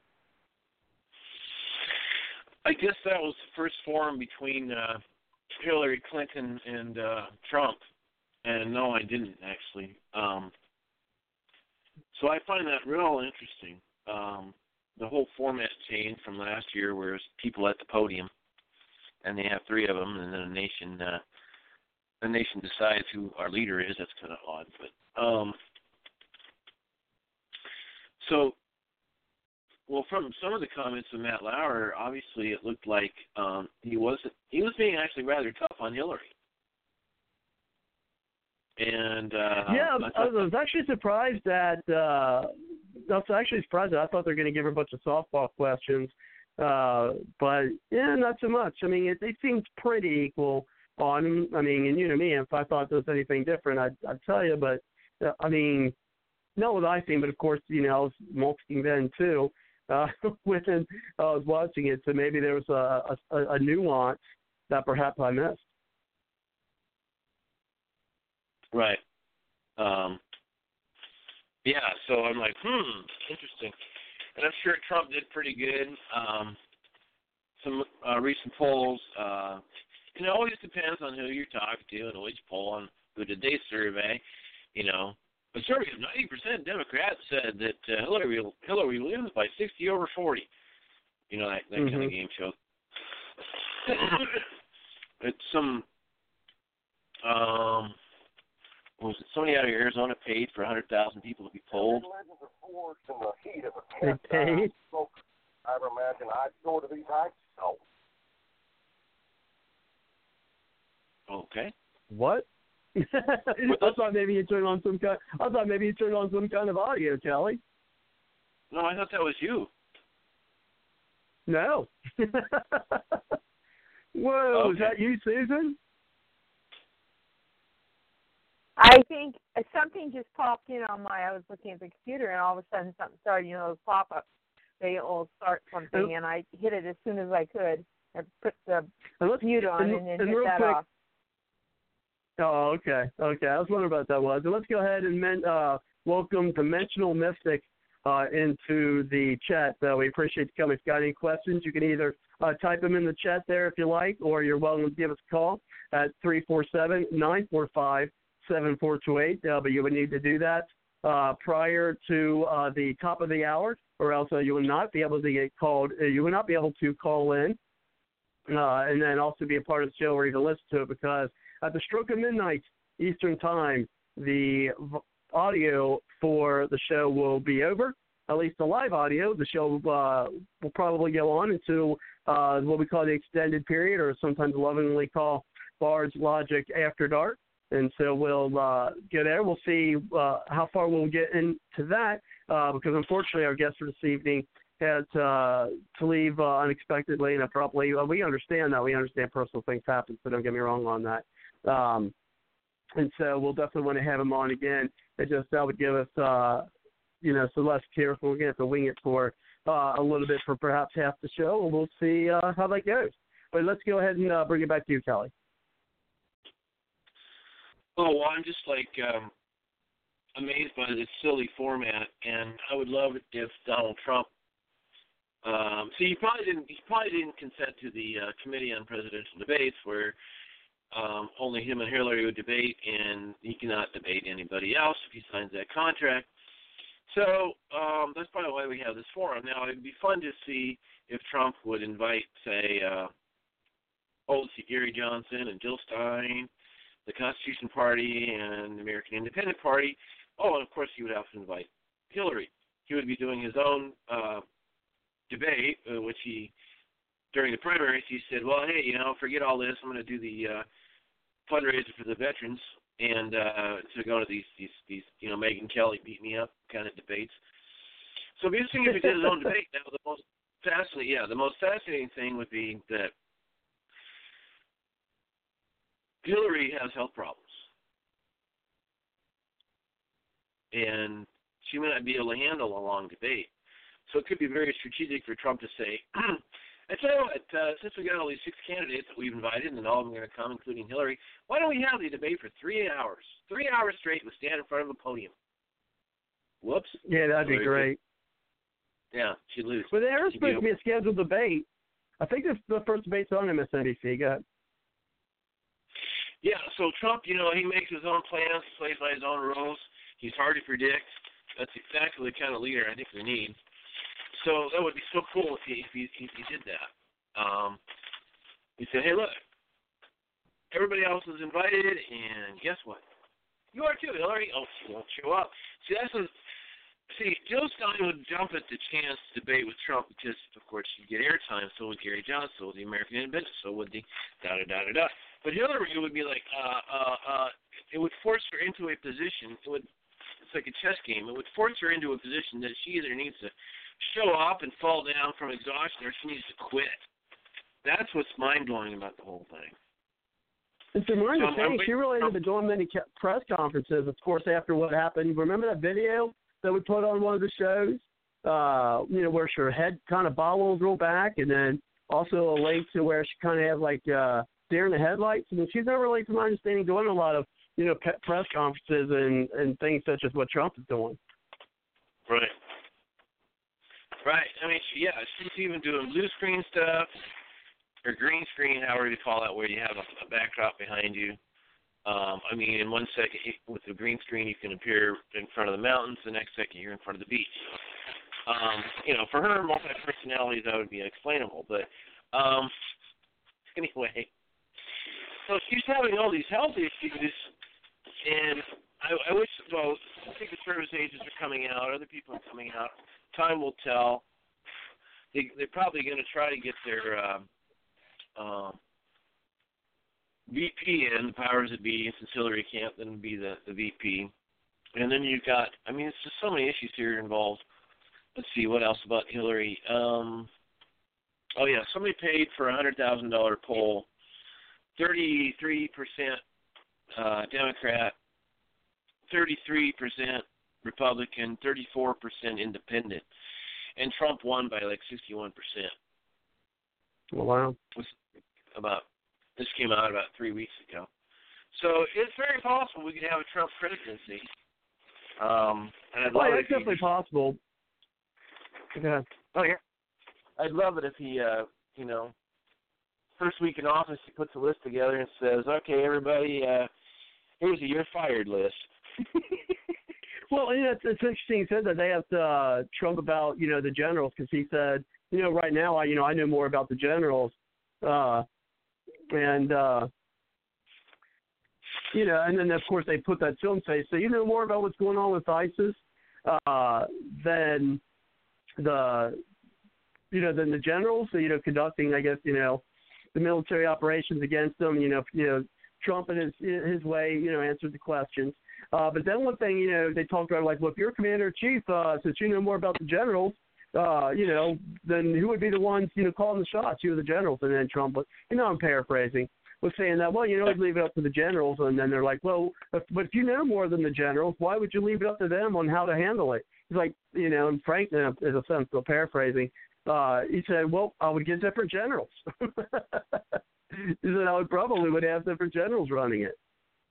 That's how we won World War the ground game in World War II, because the generals let their colonels, lieutenants, down to their sergeants and captains make field calls. The American Army and the British Army was that way too, where you guys make your own field call. The Germans, the ground war in World War II, the Germans constantly had to call the higher up chain of command. And if they didn't have a command, they didn't know what the heck to do. It's really smart to let people, yes, of course, they're still in authority, but there's always field calls. There's always field calls no matter what you're doing.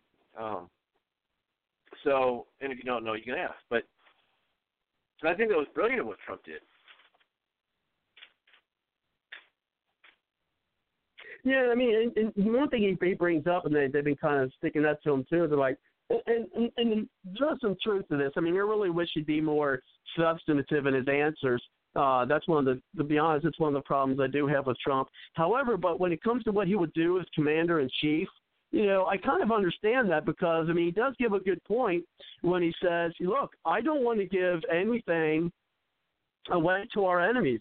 I mean, why would I say, this is how I would handle a situation if, this is how I'll handle a situation if, when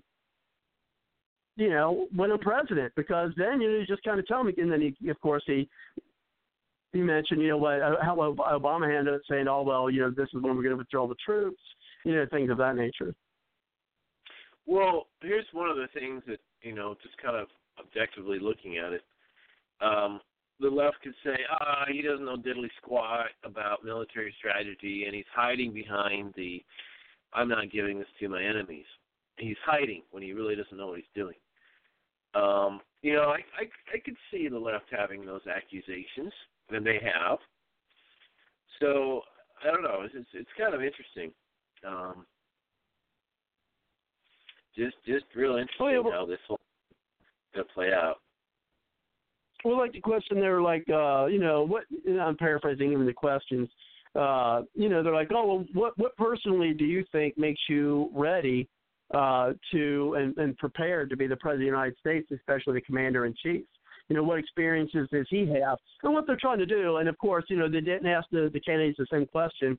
And I think what they're trying to do here is, and that's the reason why they asked these two questions. So, as I said, now that I look maybe more deeply into this forum, maybe, the weeds start to come up and come out, whereas you're seeing where the questions were tilted a little bit to try to, give Clinton an advantage. Because, of course, she was Secretary of State, so she does have more experience than Donald Trump does. I mean, that's obvious, because, she was, the Secretary of State. However, just because you have more experience doesn't mean you would be a better commander-in-chief. I mean, look what she has done in that experience as the Secretary of State.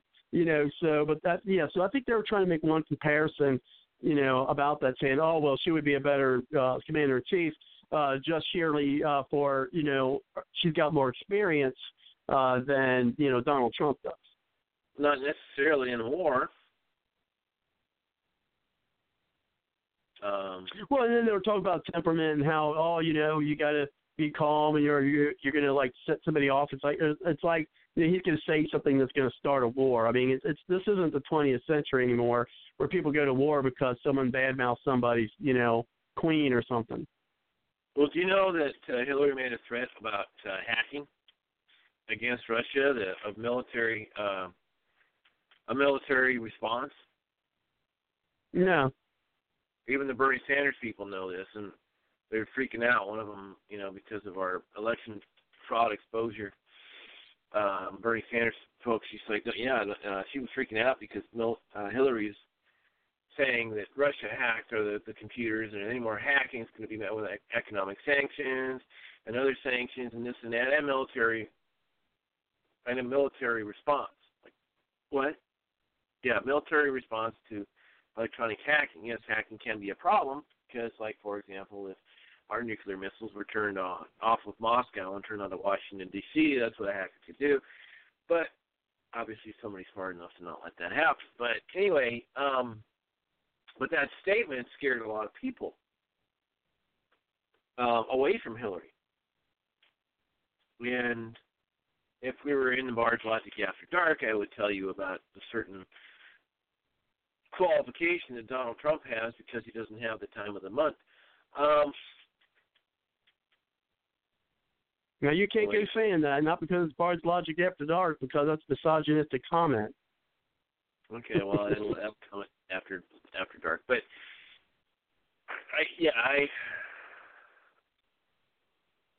Kennedy, in the 13 days with Cuba and the Cuban Missile Crisis, Kennedy seemed to have a good, calm sense about himself. If you watch 13 Days with Kevin Costner, it's a pretty good movie, by the way, about the Cuban Missiles Crisis. He had a very calm head. And how that situation was resolved with the missiles, Cuban Missile Crisis, yes. They made a backdoor deal, essentially. They would move the missiles out of Cuba, and we would move missiles out of Turkey and a couple other states or nations over in Europe. So that was a really interesting. You got to watch that movie. It's a really good. I can't remember if I've seen that or not. Yeah, 13 Days, the Cuban Missile Crisis. Kevin Costner was like an aide to the president. Yeah, I can't remember if I've seen that.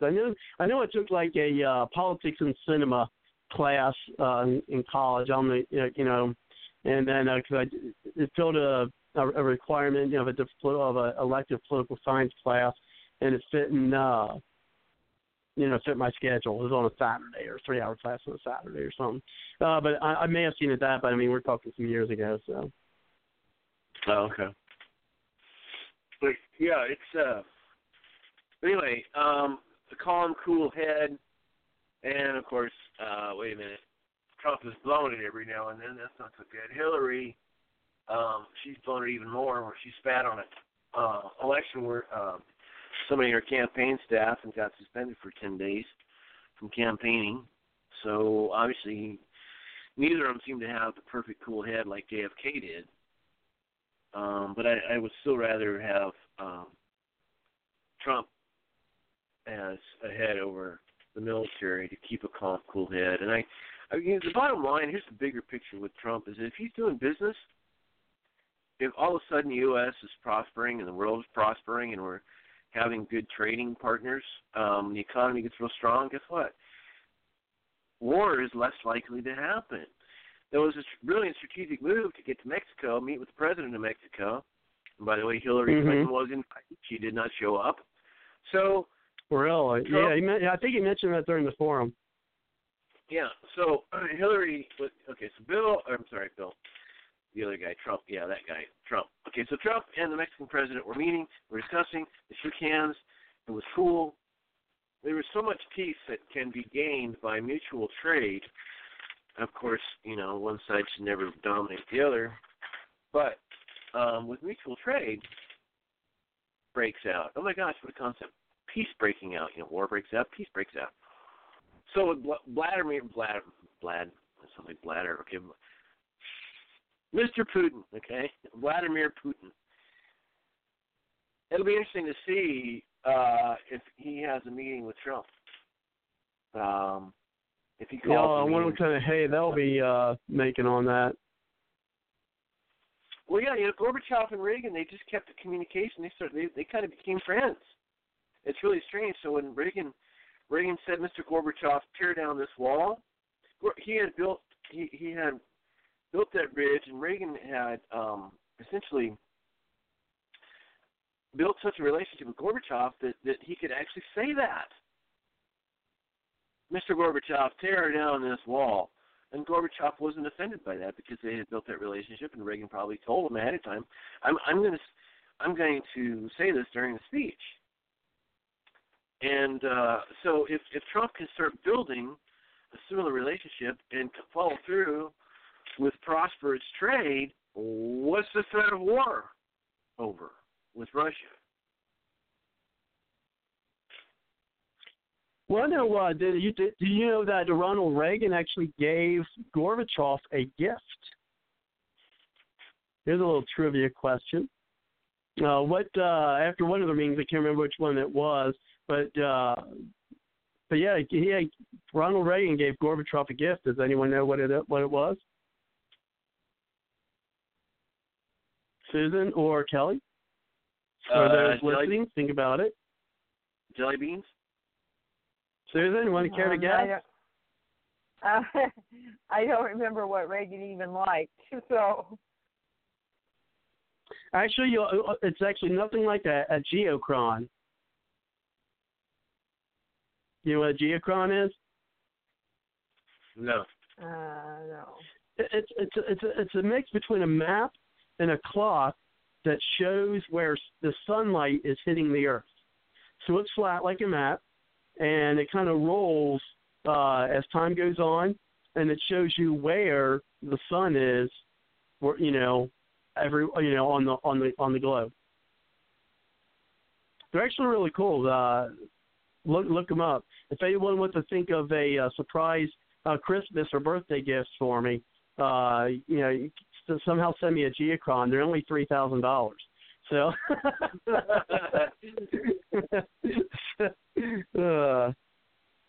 Well, what gift did Reagan give Gorbachev? Hey, Robert, I'm not sure that I love you that much for Christmas present like that. Wait a minute, I'm not even sure if I love you. That's okay. Well, you can't. You're a Christian. I'm a pagan. We can't love each other now. We're enemies, right? We're supposed to be. I don't know. Are we supposed to be? I don't know. I don't know. Well, you guys killed enough of my people. I shouldn't laugh about that. That's actually serious. You guys actually did. I shouldn't laugh about that. But anywho, let's not go off on a tangent like that, certainly. Now, we are about 7 minutes into the extended period, or what we lovingly call Bards Logic After Dark. So we'll go ahead and let you know on that. And so we'll see how long into the extended period we get. But let's see if you guys want to talk about any of these topics. And I think this one, Susan, you would really like to talk about. And I see one in particular I think Kelly would like to. And so let's bring it over to you and see if I'm right in this, Susan. And you would like to maybe talk more about the TPP or the TTIP? Oh, well, I've written a blog article on that, and it's like I've been calling politicians, especially ones from Idaho, saying, you don't support that. But, sadly, many Republicans do support it. It hurts our trade. And, it's like Hillary is against it, but she wasn't before. She changes her thoughts on things like that as often as some people change their underwear, but okay. Actually, what I want to talk about is that 49ers and Colin Kaepernick. Oh, no, you're talking football. Oh, you're talking about the guy. Okay. I thought are you talking about the guy who wouldn't stand up for the national anthem? Yeah. Or? I'm defending him in a sense. He has a right to do it. He didn't murder anyone. He hasn't sold state secrets. In that sense, I believe he has a right to do it. Should he have done it because in a sense what he is doing is supporting the Black Lives Movement, and I don't agree with that. If he was refusing to stand for it because he doesn't believe the flag and the anthem represents the Constitution, the Bill of Rights, the Declaration of Independence anymore, I would stand with him. I would sit with him, because it doesn't. They don't really support those three anymore. It's like some kind of idol you're supposed to, and all the wars we're in. So if that's what it was about, but that's not what it's about. That's what's sad about it. He's supporting or not supporting the stuff for the, I would say, the right thing for the wrong reason. And that I can't abide, because if you're going to do it, you got to do it for the right reason. And he's dragging this. There's so many other more important topics, but and I think he has a Muslim girlfriend actually too. But he's dragging other players from other teams into it and situations, and it's like you're half white, just like Obama, and you're creating trouble, hate, and discontent. And that irritates me. Well, yeah, and the thing with that is like, what I mean, you're like the epitome of the successful black person. What do you talk about? How can you say there's no, there's no opportunity when, there's people, who are whites who would like to be in your position and they're not. So how can you? I think it's ridiculous. But. Well, yeah, he's being kind of, considering he can't even throw the ball decent and he can't do certain things, I think he should have, at least they should have somebody a little more prominent representing this situation, but they chose him. Oh, I can't wait to see the Seahawks rip the 49ers apart. Yeah, 49ers deserve it, but, Kaepernick he was raised by white parents. So what the heck is he doing? And his mother was white. Why is he doing this? Like I said, if he was doing it for the right reason, I would support him. I would support him because I don't believe her. Jesse Ventura said he was going to raise his fist when they played the national anthem because of what they did to him. They wouldn't even let him take a lawsuit to court over what the TSA did to him. He was tired of being groped, and they would pinch him on purpose and all kinds of stuff. I don't blame Jesse Ventura for doing that. If he does that, I stand with him on it because, our government was unfair to him and what he, trying to resolve this. The TSA knew him. They had no right to do that to him, but it was just done on purpose. Same way with Rand Paul, though he would probably stand. But, he was held, and he missed a vote, I believe it was, at one time because of the TSA. So, yeah, I think there are reasons to not support the flag and national anthem. It doesn't mean you insult all police officers. It doesn't mean you insult all the military. And it means you are supposed to support our three sacred documents, not do what he does. Oh, well, I'm just for black people, and we don't take care of them, and we don't take, blah, blah, blah. So, he's not getting anywhere with me because of that. What can I say? That's not the TPP or the TTIP, but that's okay, Susan. I'm sorry. This is just something I've really been angry about, that he's that stupid, So, TTP or TP, the Birch Society, Bernie Sanders, several of our more conservative congressmen, Rand Paul, for example. It's brought some strange bedfellows together, let me tell you, because of this. It's very interesting that the John Birch Society and Rand Paul and a few others would be in league with Bernie Sanders. Oh, my gosh. But that's what happens in politics. Occasionally you just have to join forces with the enemy in order to win something important. The enemy of my enemy is my friend? Is that what you're saying? Yes. There you go. You just have to cross the aisle sometimes. That's the only thing I can say. Which, and I'll support them on that. I have thanked Bernie Sanders for standing against the TPP and that. And that's important. If you know that someone is standing against certain things like that are big, you know what? You need to thank them, even if they're cruddy on other issues. You need to say thank you, because who knows? The other thing is, what do you think of that with the Sioux tribe? I believe it is. they're trying to halt the construction of the section of pipeline. And I don't know what to think there. I really don't. I think our government's gone. I have no problem with the pipeline, but and I don't know if these are just sort of like bury my heart at Wounded Knee. You know, Russell Means was an agitator that caused problems, and a lot of the Indians that didn't want to go along with it, he caused trouble for him. So I'm not sure what's happening here, but I don't think that our government should march in there and do things to them that they're like they're just kind of acting like the Indians don't exist or have any rights or any say. And that's not true either. It needs to be just brought to a vote and just tell them, hey, it's just, we're going to bring this to a vote, and if you guys win, then we can't build it there. I don't know. It's a claim that they said violate land they hold sacred. I don't know.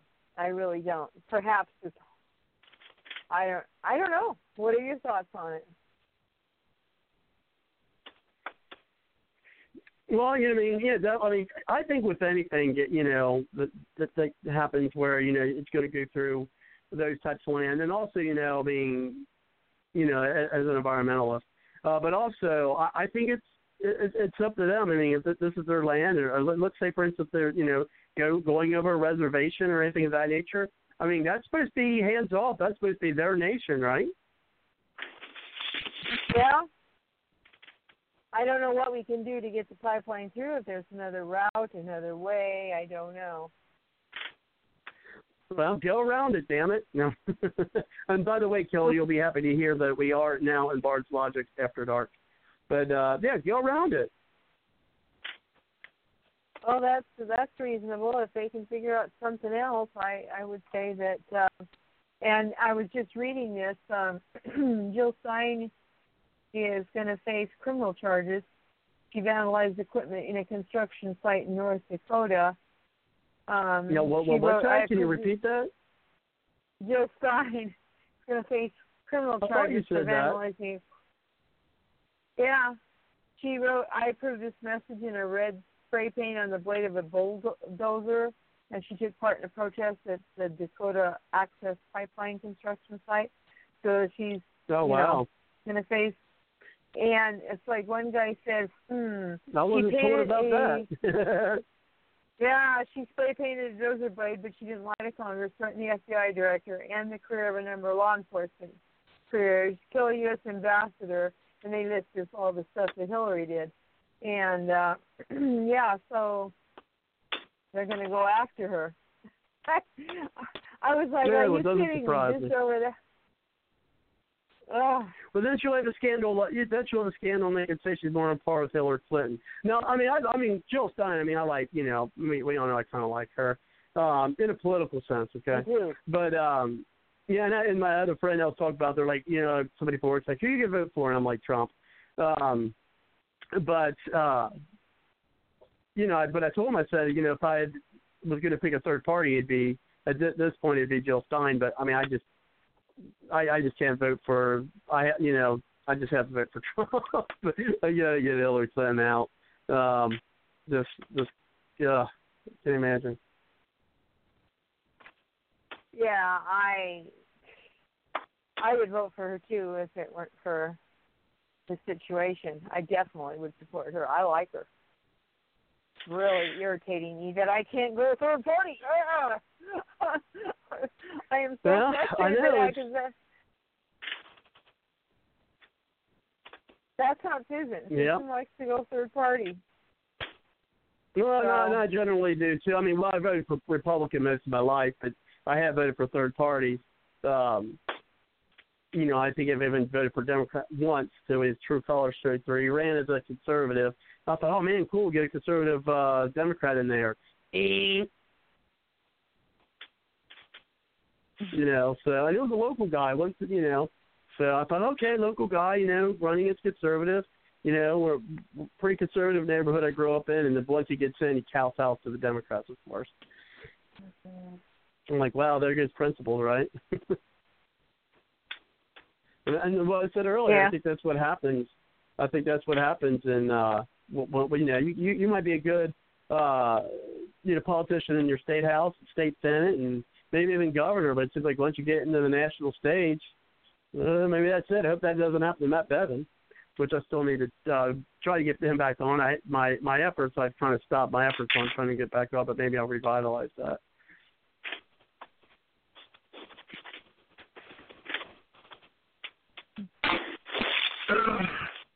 Can I okay, comment we got about some background there.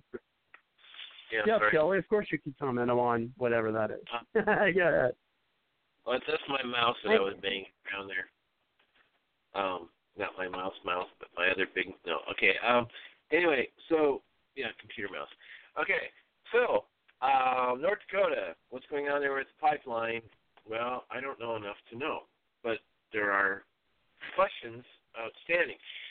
Well, okay, we know that it's Native American land. Okay, fine. We know there's a treaty. What's in the treaty? Can the federal government do whatever they want on these native lands, on these reservation lands? Or does the government have to go through eminent domain? Is there a constitutional clause for eminent domain in a treaty with an Indian tribe? Ooh. Well, we say that at the same time, Kelly. Well, treaties in supersede the Constitution in many aspects, not quite 100%ly, but so you have a treaty with a Native American nation. Okay, what does the Constitution allow eminent domain? No, it doesn't, because why? It's a treaty. Okay, well, is it in the treaty to use eminent domain to bring the pipe through? I don't know. You see, there's some really tricky things when we apply our Western thinking into Native American lands, because obviously that culture, which, there's much beauty to that culture, they think differently. So I do know from Bernie Sanders folks, there's a whole bunch of people rallying there, and the authorities have blocked off food supplies to the protesters and the activists. I don't think it's going to be another Waco, but you begin to wonder if corporations are going to have their way in that, it could have went, 50 miles west and gotten out of the Native American territory there, but we chose not to because we wanted to save, $50 million, $1 million per mile for that pipeline, not a surprising cost, depending on how huge it is. Could actually be more. So we wanted to save $50 million out of a $1 billion project. That's on 5%. Okay. But this has been a really big stink, and I'm hearing that our federal government decided to blockade food supplies to the protesters. I don't think that's right. And speaking of the Bundy Ranch, I know Tom and I are working on getting Mary Bundy onto the show, so I'll keep you posted on that. Oh, wow, okay. Yeah, so the whole, I don't know enough about that pipeline to know anything. Let's see. So we're talking about the Bible again. That's frustrating. Yeah. You know what really gets frustrating and mind-dizzying or confusing is when somebody gets you all charged. This is when I was a lot younger. Somebody would get me all charged up about, they'd get me all charged up about, did you hear about such and such? And I'm like, oh, that's terrible. Person A is good and person B is bad. Well, all of a sudden you hear person B's side of the story. Person A, person A. Oh my gosh, person B is correct and person A is bad. Come to find out, both sides twist the truth. You don't really know what the actual truth is, the testimony, the evidence. Yeah.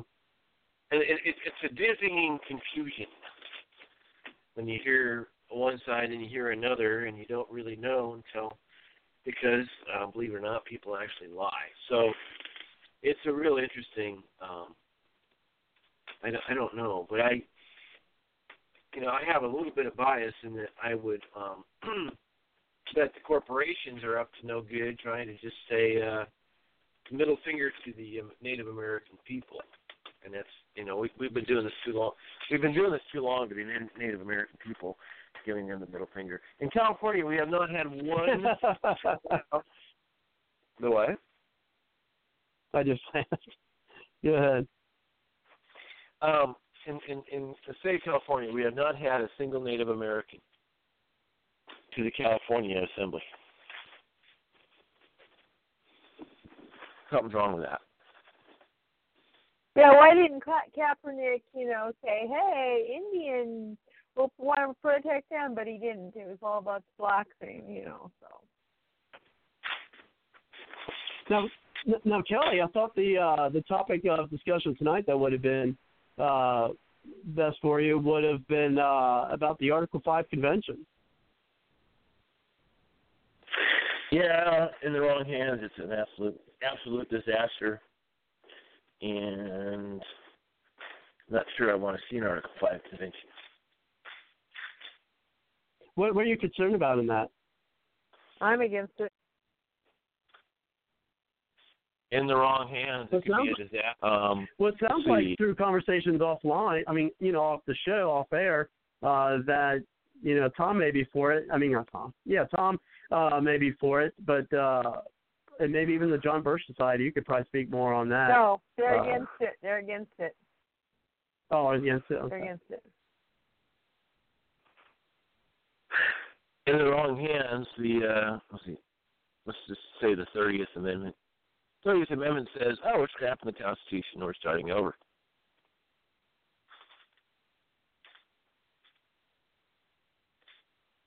By the way, the Articles of Confederation were the first Constitution of our Republic. Articles. And explain real quick, Kelly, and also explain for folks, who aren't as familiar with the Article 5 convention. Let's give a little background on that too. And I think we have Gene on the line who'd like to chime in, but let's go ahead and give that description. Go ahead. Okay, basically the Founding Fathers put in the fifth part of the Constitution. First, second, third is legislative, executive, judicial. There's relationship with the states. There's things prohibited by the states. And then you get the Article the Fifth. And then there's the sixth and the seventh. Seventh is the ratification, I believe, is number 7. Yeah. Anyway, so the fifth is how to amend the Constitution. How do you amend it? And, of course, right away they amended, and there came the Bill of Rights. It's a little confusing. It's not a constitutional convention. It's an Article 5 convention where they propose amendments. So what happens is delegates meet at the convention from the many states, and they propose this, and then they send it out to the states, and the states have to ratify it. But we do take a step back, because how do these people get it there? Well, it's up to the states to decide how they send their delegates. And how do they do that? Depends on the states, depends on a number of things, I won't go into 50 states again.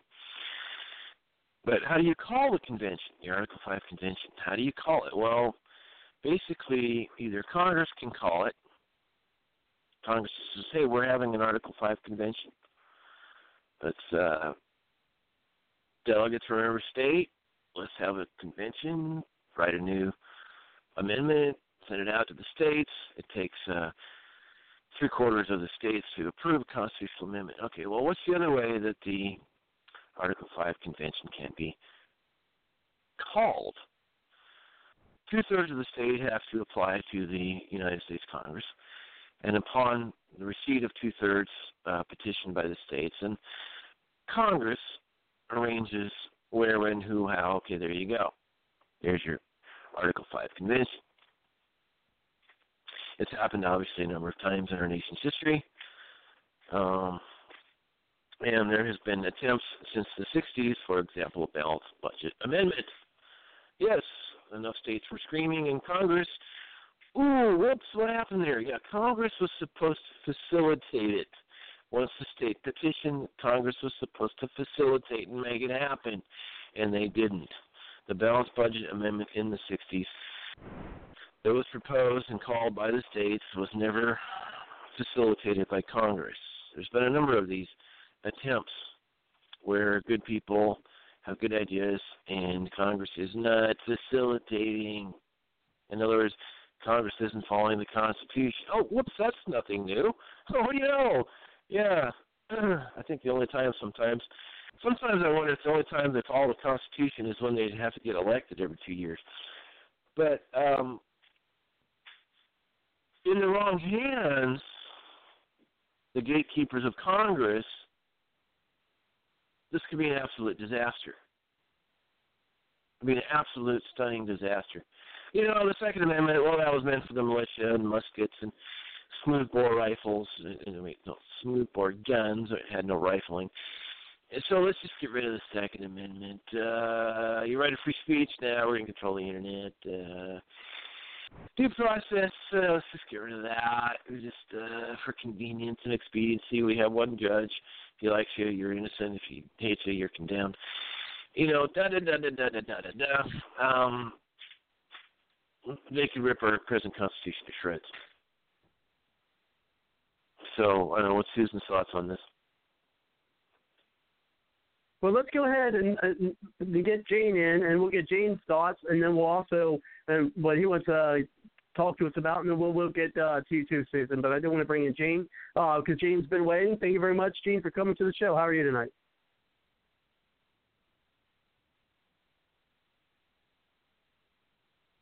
I believe we have Jane on, perhaps. I can hear him talking, but I'm not sure what's going on. Now my microphone is working. I want to. There we go. How are you doing, Robert, and everyone? Good. Now I'm against that constitutional thing too, because I'm very concerned about the reasons you guys have already mentioned it, and then they're not going by the Constitution anyway. And then the previous discussion, what was the one you were talking about before? I had some thoughts on that. Oh, the Keystone Pipeline, but didn't the president put the kibosh on that they didn't want it anyway, and they weren't going to have it? That's what you guys were talking about, wasn't they? But now you say the Indians are doing something about it now that are holding it up. I didn't know they were even trying to build that pipeline. Was that the one from Canada, or is this a different one? It's the one from Canada going to Texas to refine the natural gas into whatever they're going to do in Texas with it. Now, I thought Obama stopped it or something. He said he didn't want it or something. I thought that was the end of it. But I guess it's happening anyway. But the Indians, I know a little bit of Indian meat, but I'm not familiar with what they're trying to protect. I mean, I don't know if they should do the government domain thing or how important it is. You know what the Indians are doing there. If there's a lot of important things that the Indians don't want it anywhere, or if they could just move it a little bit, a mile or two over, or is that whole reservation sacred down? That's the whole thing behind that, in my opinion. Yeah, it's just another mess, and I'm concerned they're not respecting the will of the Native Americans, and that's been our nation's history, sadly. California, there was 2/3 of the Indians got killed when white men came here, mostly because of disease, but it's just they're human beings, period, just as we are, and they have not respected them, but, maybe, of course, then if you look objectively, maybe the Native Americans are trying to blackmail the federal government for billions. I don't know. Yeah, but I think, I just wanted to say something. I think it's kind of switched the other way, because the Indians for not treated right, and all the ones that we didn't treat right are gone, and now we're trying to play catch-up, to be politically correct and try to pay the Indians a whole bunch of money, but those are not the Indians back then that we stole the land for and pushed them on the reservation and probably starved them or half killed them, disease and everything. We did terrible things to the Indians. We did not treat them well at all, but unfortunately there's nothing we can do about it as far as those Indians. Those Indians are gone. Yeah. It gets complicated pretty quickly. But considering corporations' drive for making profits and ruling the world versus Native Americans, we just want to be at peace and leave people alone, I would I would favor the Native Americans over the corporations. Now, if they got that pipeline and they did other things, would it give us less dependence on the Middle East and oil? Because even, I guess, America's supposed to even have a lot of oil, but will they do that, or will they continue to go back pretty soon when the price of gasoline be at 4 to 5 gallons of oil, or can they do something to get the price down, to they care, or are they just going to gouge more money out of people, whatever they build or do? Well, the Middle East is starting to tighten up on oil supplies. Yeah, I think my personal feeling, I think it could go back the way it was. It bounces back and forth because the Saudis rolled the price of oil down, the first Americans out of it. So a lot of there's less, less of the drilling here. And, they did it to go back their way. So then they can get that shortage going, and then, hey, guess what? Your gas is going up. There's not enough oil anymore, to switch it back the other way, so they will. And I wish our country could be smart enough to do something about that. Yeah, the internal combustion engine was invented, the early 1900s? We've been 100 years on this machine. Come on, guys, we can invent something better. It's just kind of mind-blowing that we're still stuck on something so inefficient. And, oh, that's right. It's not about efficiency. It's about burning as much oil as possible for sales. I wonder if Trump would come up with any different ideas. If he did get the ball wrong, whether it's like you say, that they could invent something or at least do something better with oil until we can, to stretch it out until we can come up with something better. Well, you know me. I'm a big fan of solar, as well as if we can get the technology. We've got the technology. We just need to be able to get the helium-3 for nuclear fusion. Of course, we have fission now, but that's what causes all that radiation. But if we could get nuclear fusion, I think that would be something that we could get. When we talk about clean energy and be able to get an abundance of energy with that. Yeah, and then I've heard of people having inventions, and then the oil company buys them up. But I remember a number of years ago, wasn't they supposed to have a different engine out? Was it Ford and somebody's other something that you were supposed to go to dump whatever in the engine? And I noticed somehow that disappeared. I never heard any more about it. How about you? I've heard stories like that too. Inventors who they wouldn't sell their patents. Up the oil company. Yeah, I've heard of that. Yeah, so they haven't ended up. I've heard personal, straight up, person to person, and then one which is like a third person, which is really hearsay. But I've heard enough of them that I believe that the oil companies, all they want to do is sell oil.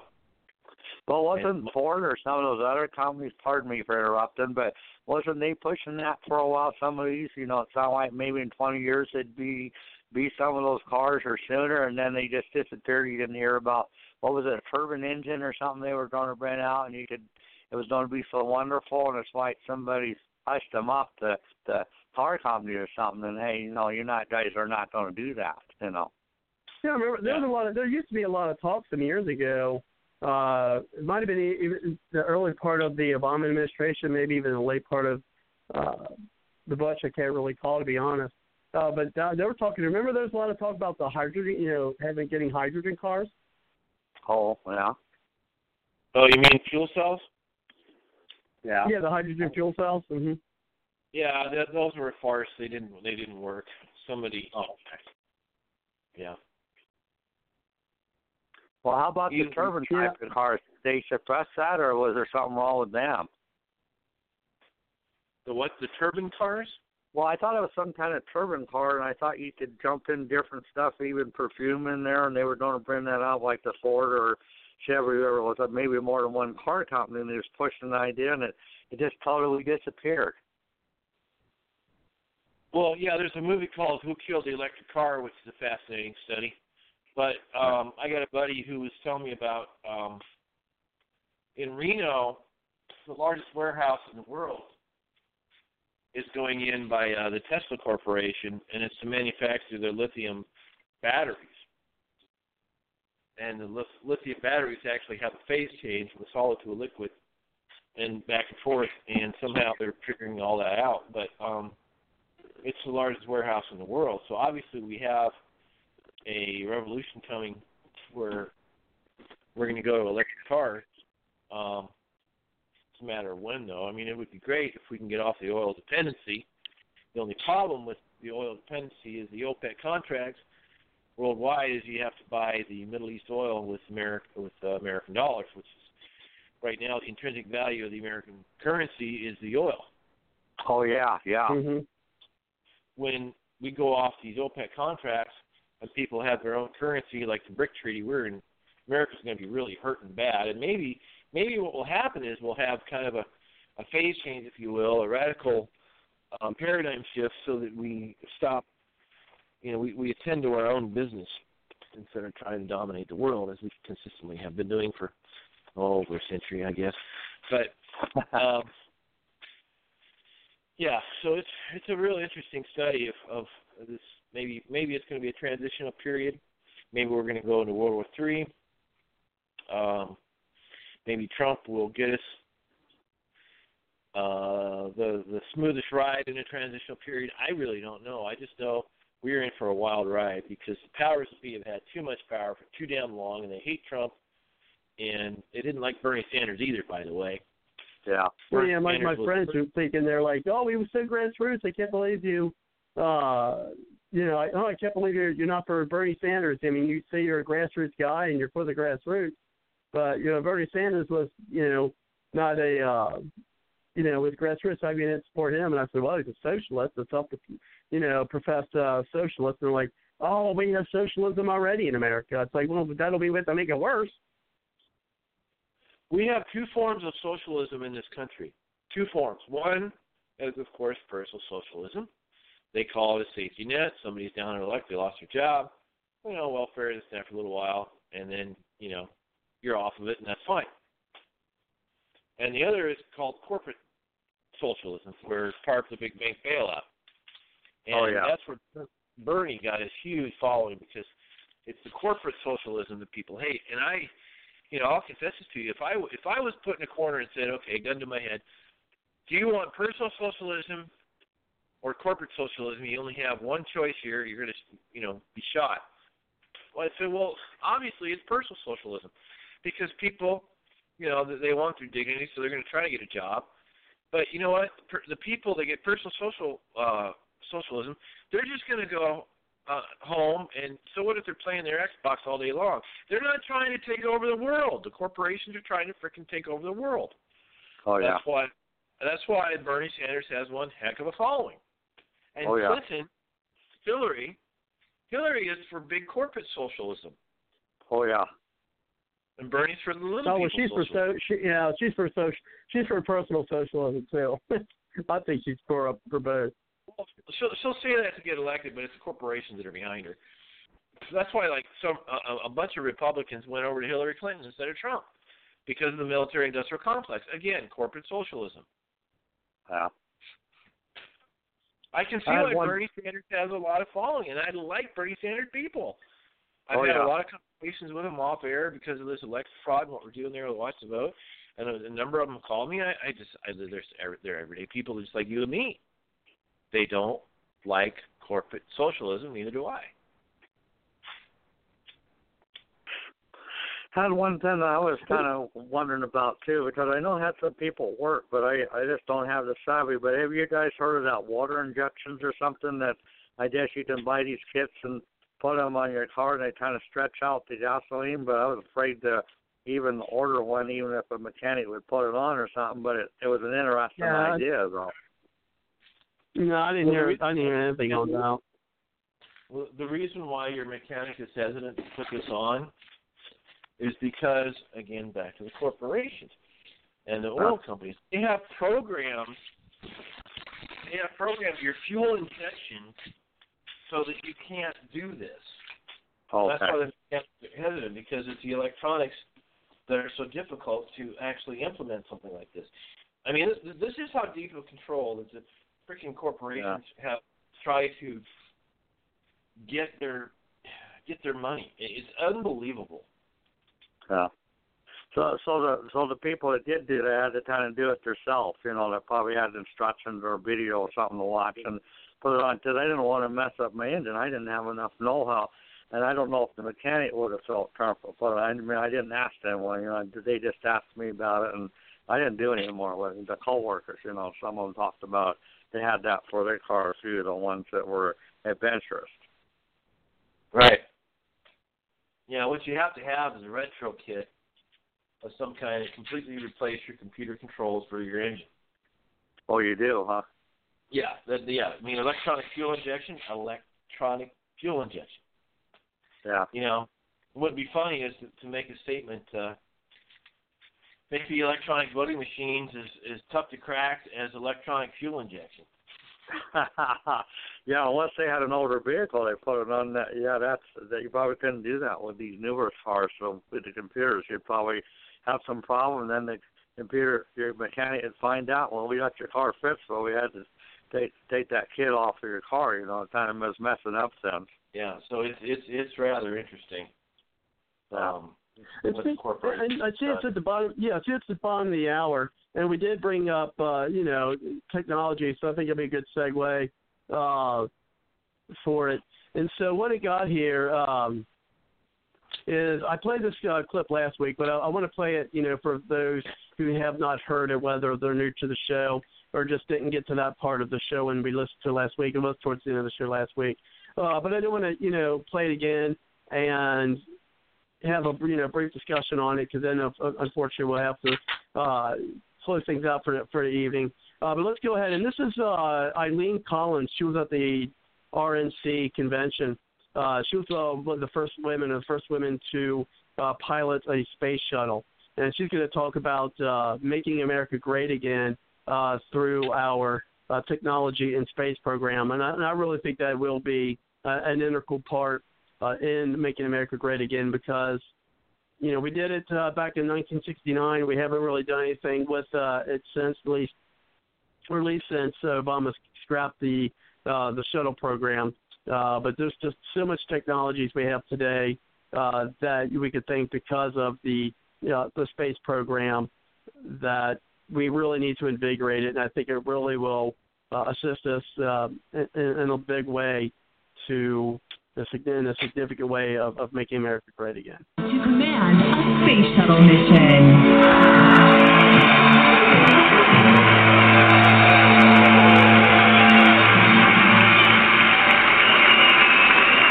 Good evening. It's great to be here with you tonight. Thank you.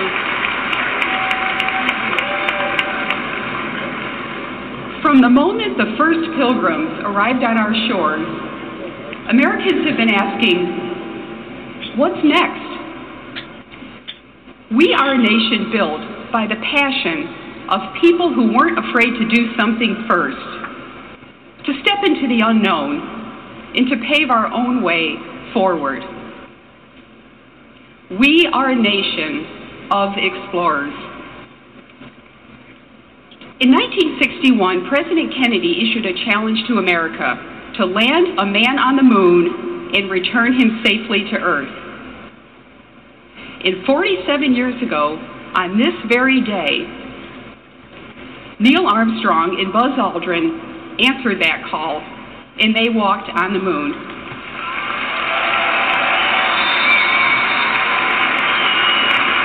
And they took with them an American flag and a plaque bearing the inscription, "Here, men from planet Earth first set foot upon the moon, July 1969. We came in peace for all mankind. We landed on the moon to fulfill a leadership challenge and to explore. We know that exploration leads to invention, innovation, and discovery. For example, our successful robotic missions to Mars, Jupiter, and Pluto have provided valuable information about our own planet. But in 2011, the Space Shuttle program ended.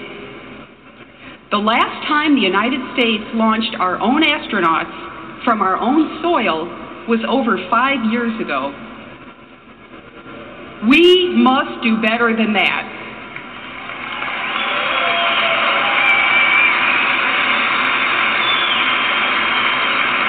Countries that are strong are countries that explore, invent, and discover to remain resilient in a changing world. I'm honored to have played a role in our nation's heritage of explorers as the first woman to command a space shuttle mission, joining the ranks of those that have fought to lead the way. Thanks.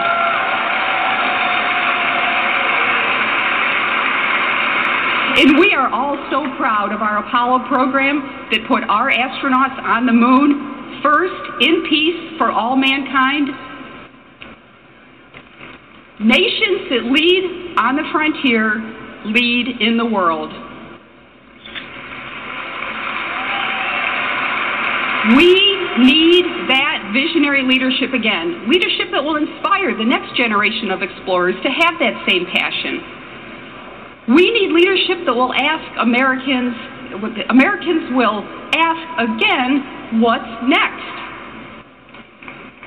We need leadership that will make America's space program first again. Yes. And we need leadership that will make America great again. I want to thank all of you. Thank you for what you're doing. God bless America.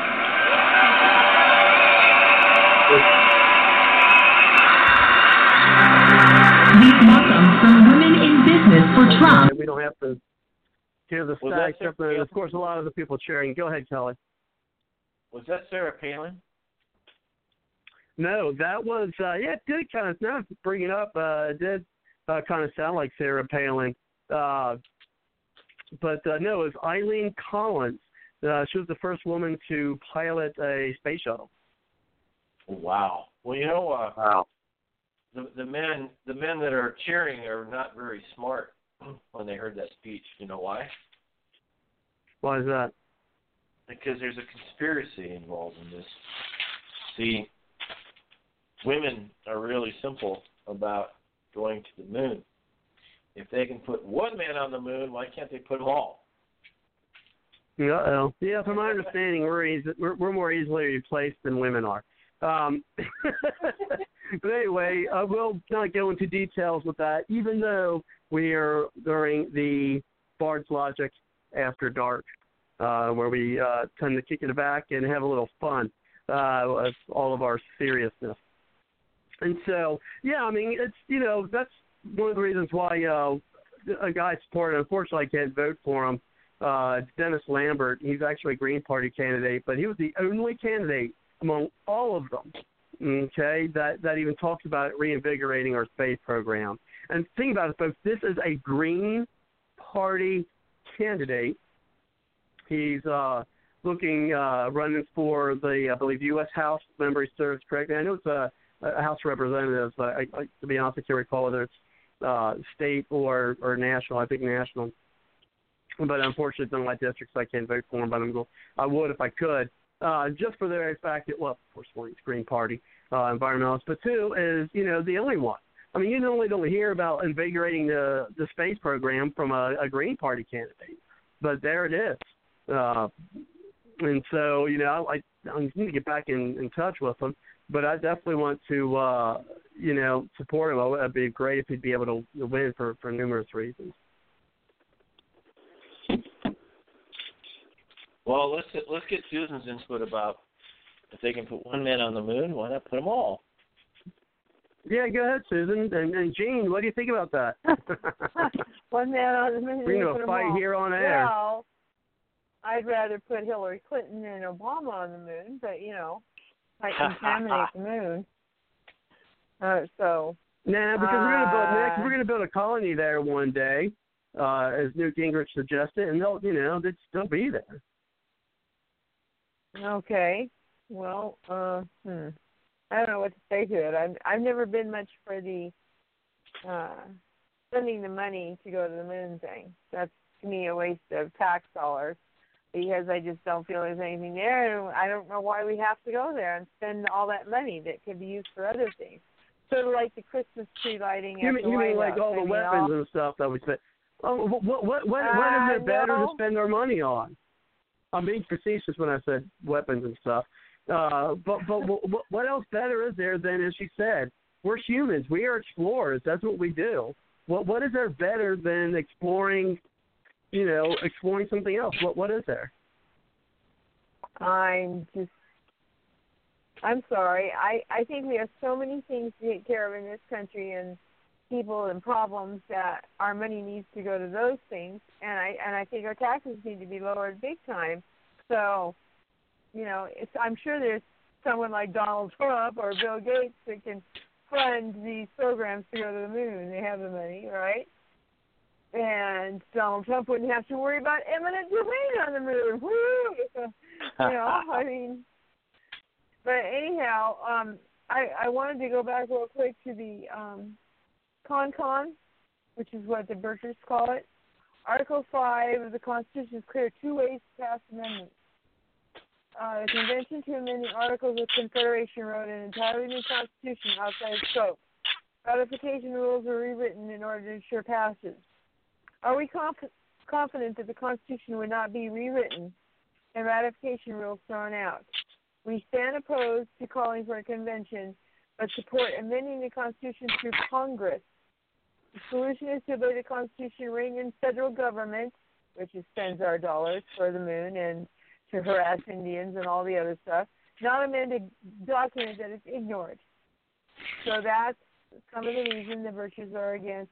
And I wondered if you knew that Mrs. Clinton, they got millions from Dow Chemical. They backed away from the effort to ban the toxic chemical that harms women. Yeah, it's come out now that they have received millions. It's trichloroethylene, or TCE. It's harmful to pregnant women. She changed her mind after the nation's largest maker began partnering with and contributing to the Clinton Global Initiative and an advisory group linked to her husband, former President Bill Clinton. So there you go. We got a woman who took millions of dollars from Dow Chemical for and backed away from the effort to ban. So she doesn't care about women. She claims she does. She's and the women. Oh, well, she's just so wonderful. No, she's not. She don't care anything about women. She don't care about anything but herself. So, I guess to me that's more important than the moon is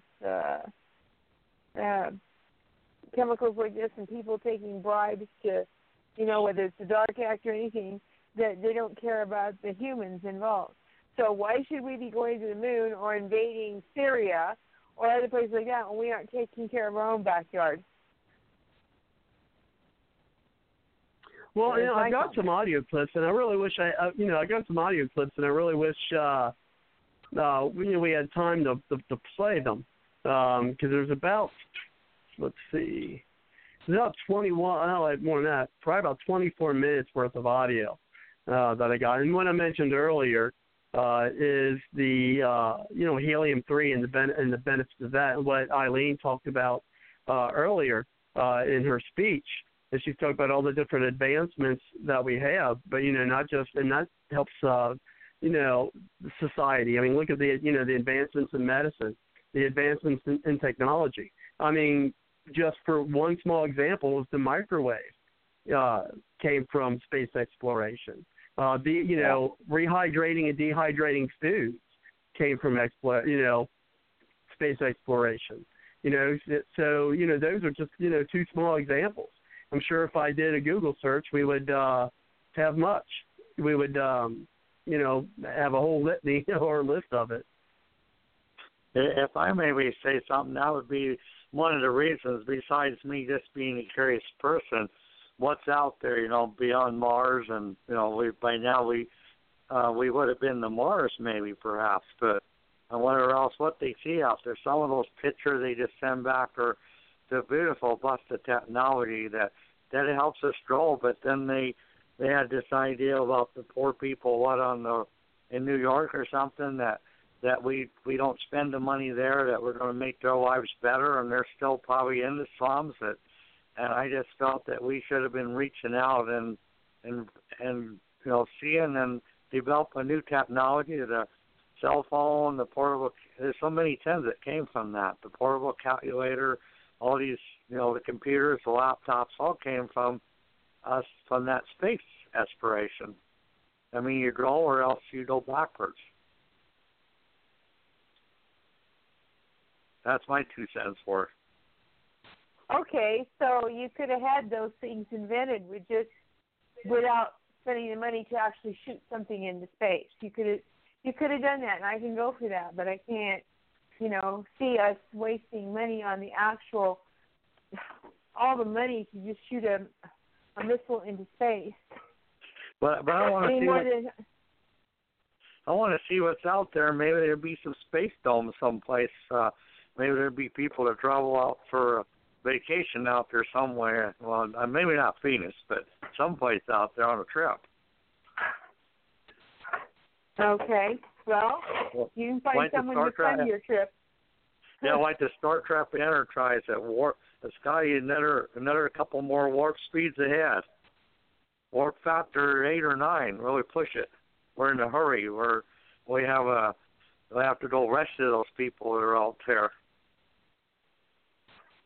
Yeah, I mean, if we just take the money that we're wasting on, other things, like giving it to other countries, putting it on, spending it on refugees, things of that nature. If we would just, reallocate the money that we're already spending, and I agree with lowering, taxes as well. And I'm not saying the government pays all of it. You do what they talk about. You have a government business or, private enterprise partnership where, they come to, they can actually work together.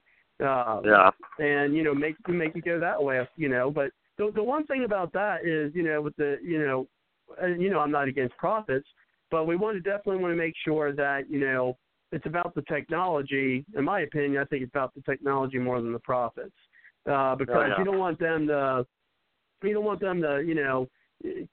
cut corners just because they think that something's going to. And the government does it too, but doing the lowest bidder. I mean, you don't want to cut costs and cut safety on what you can do. Another reason we can save money, too, is stay out of places like Iraq. We didn't do any good over there. We destabilized it. And the same way about the Shah of Iran, that would have saved money if we would have left those countries alone. Yeah, that's true. I agree.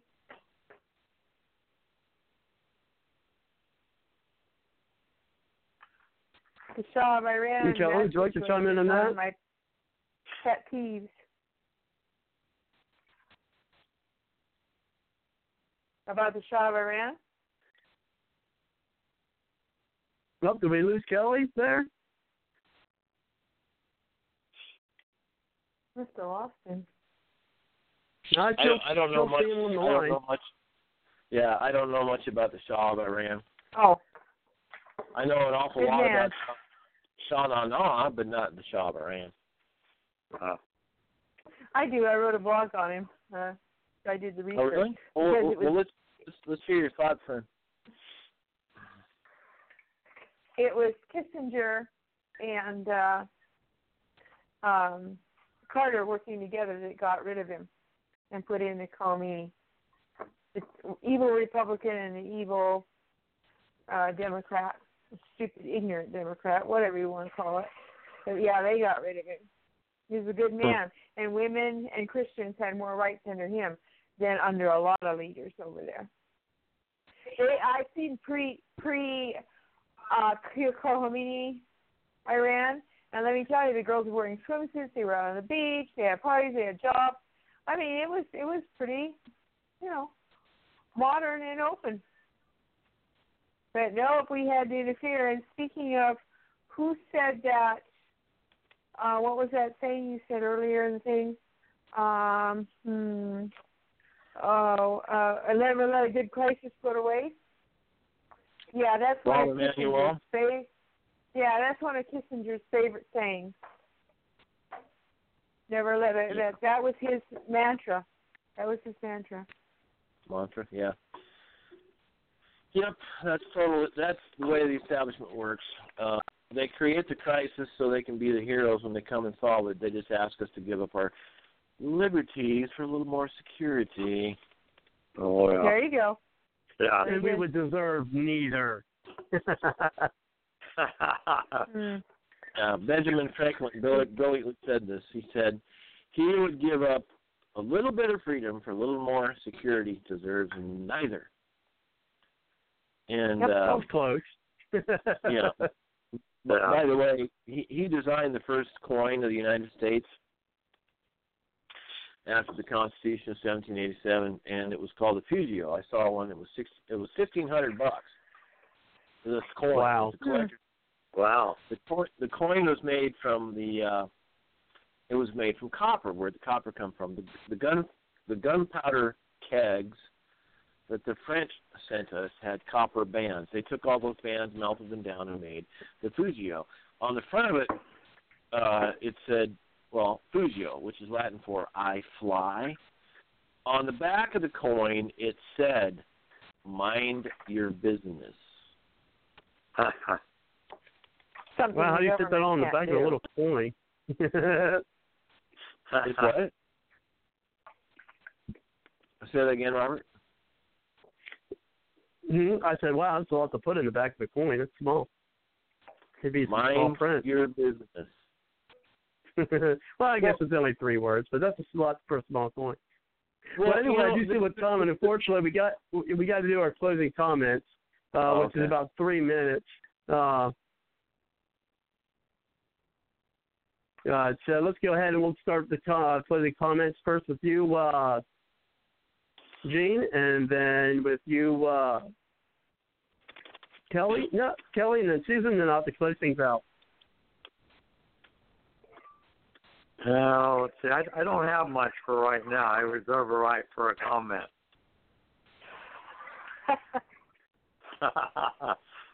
But that's one on the hot seat. Well, that would be you, Kelly. You got the hot seat, man. And actually, the hot seat. The hot seat. Well, we're in for a wild ride here the next few months. Silver's at $20, hovering a little above, a little below. The Middle East is trying to raise oil prices. It's restricting the supply. It's going to hurt our economy. Gold and silver going to continue to go up. We cannot continue to live this fantasy of indebting our next generations for. Pardon the cough here. I'm sounding like Hillary Clinton. Yeah. Hillary. Yeah. Anyway, so we cannot continue to indebt our future generations for the prosperity we're having today. And I really like what the Indians in their thinking was whatever choices they made, how did this affect the 7th generation from now? And so, I got a mining partner. He's part Karuk, and he's just a really cool, amazing guy. And where am I going with this? We have to think about our kids a lot more than what we have been. And maybe if we happen to follow the Constitution, our kids will be protected better than what has been happening. So many issues. It's just mind-blowing. But, I guess next week we'll try to solve the world's problems again in a 3-hour session. Yep, there you go.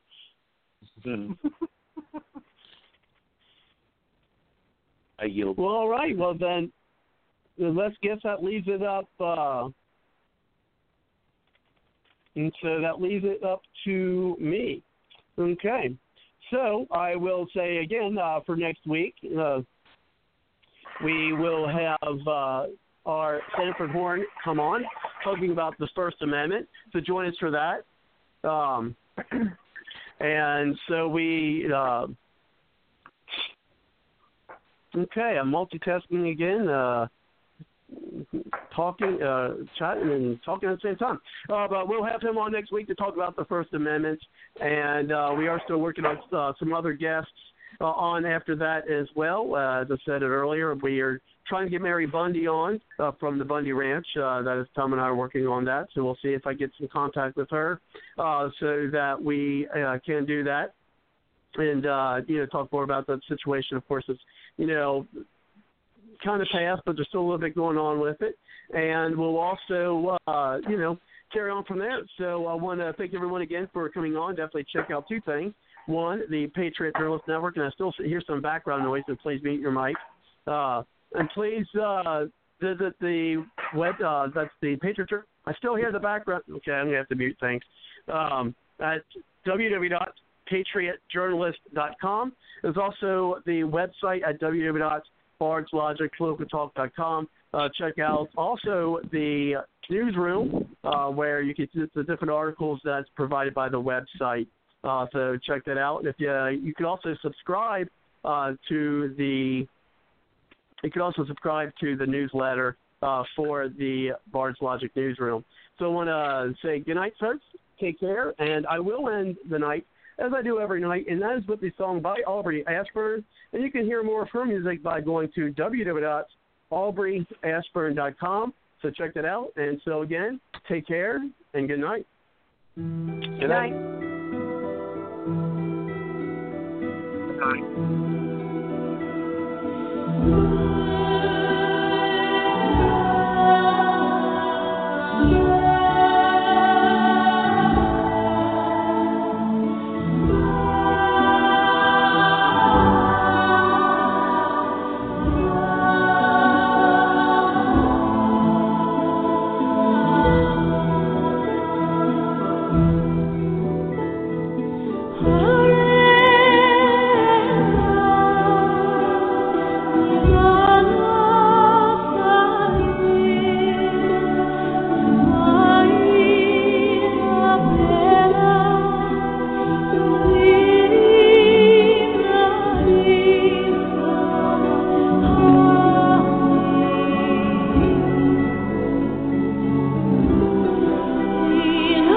He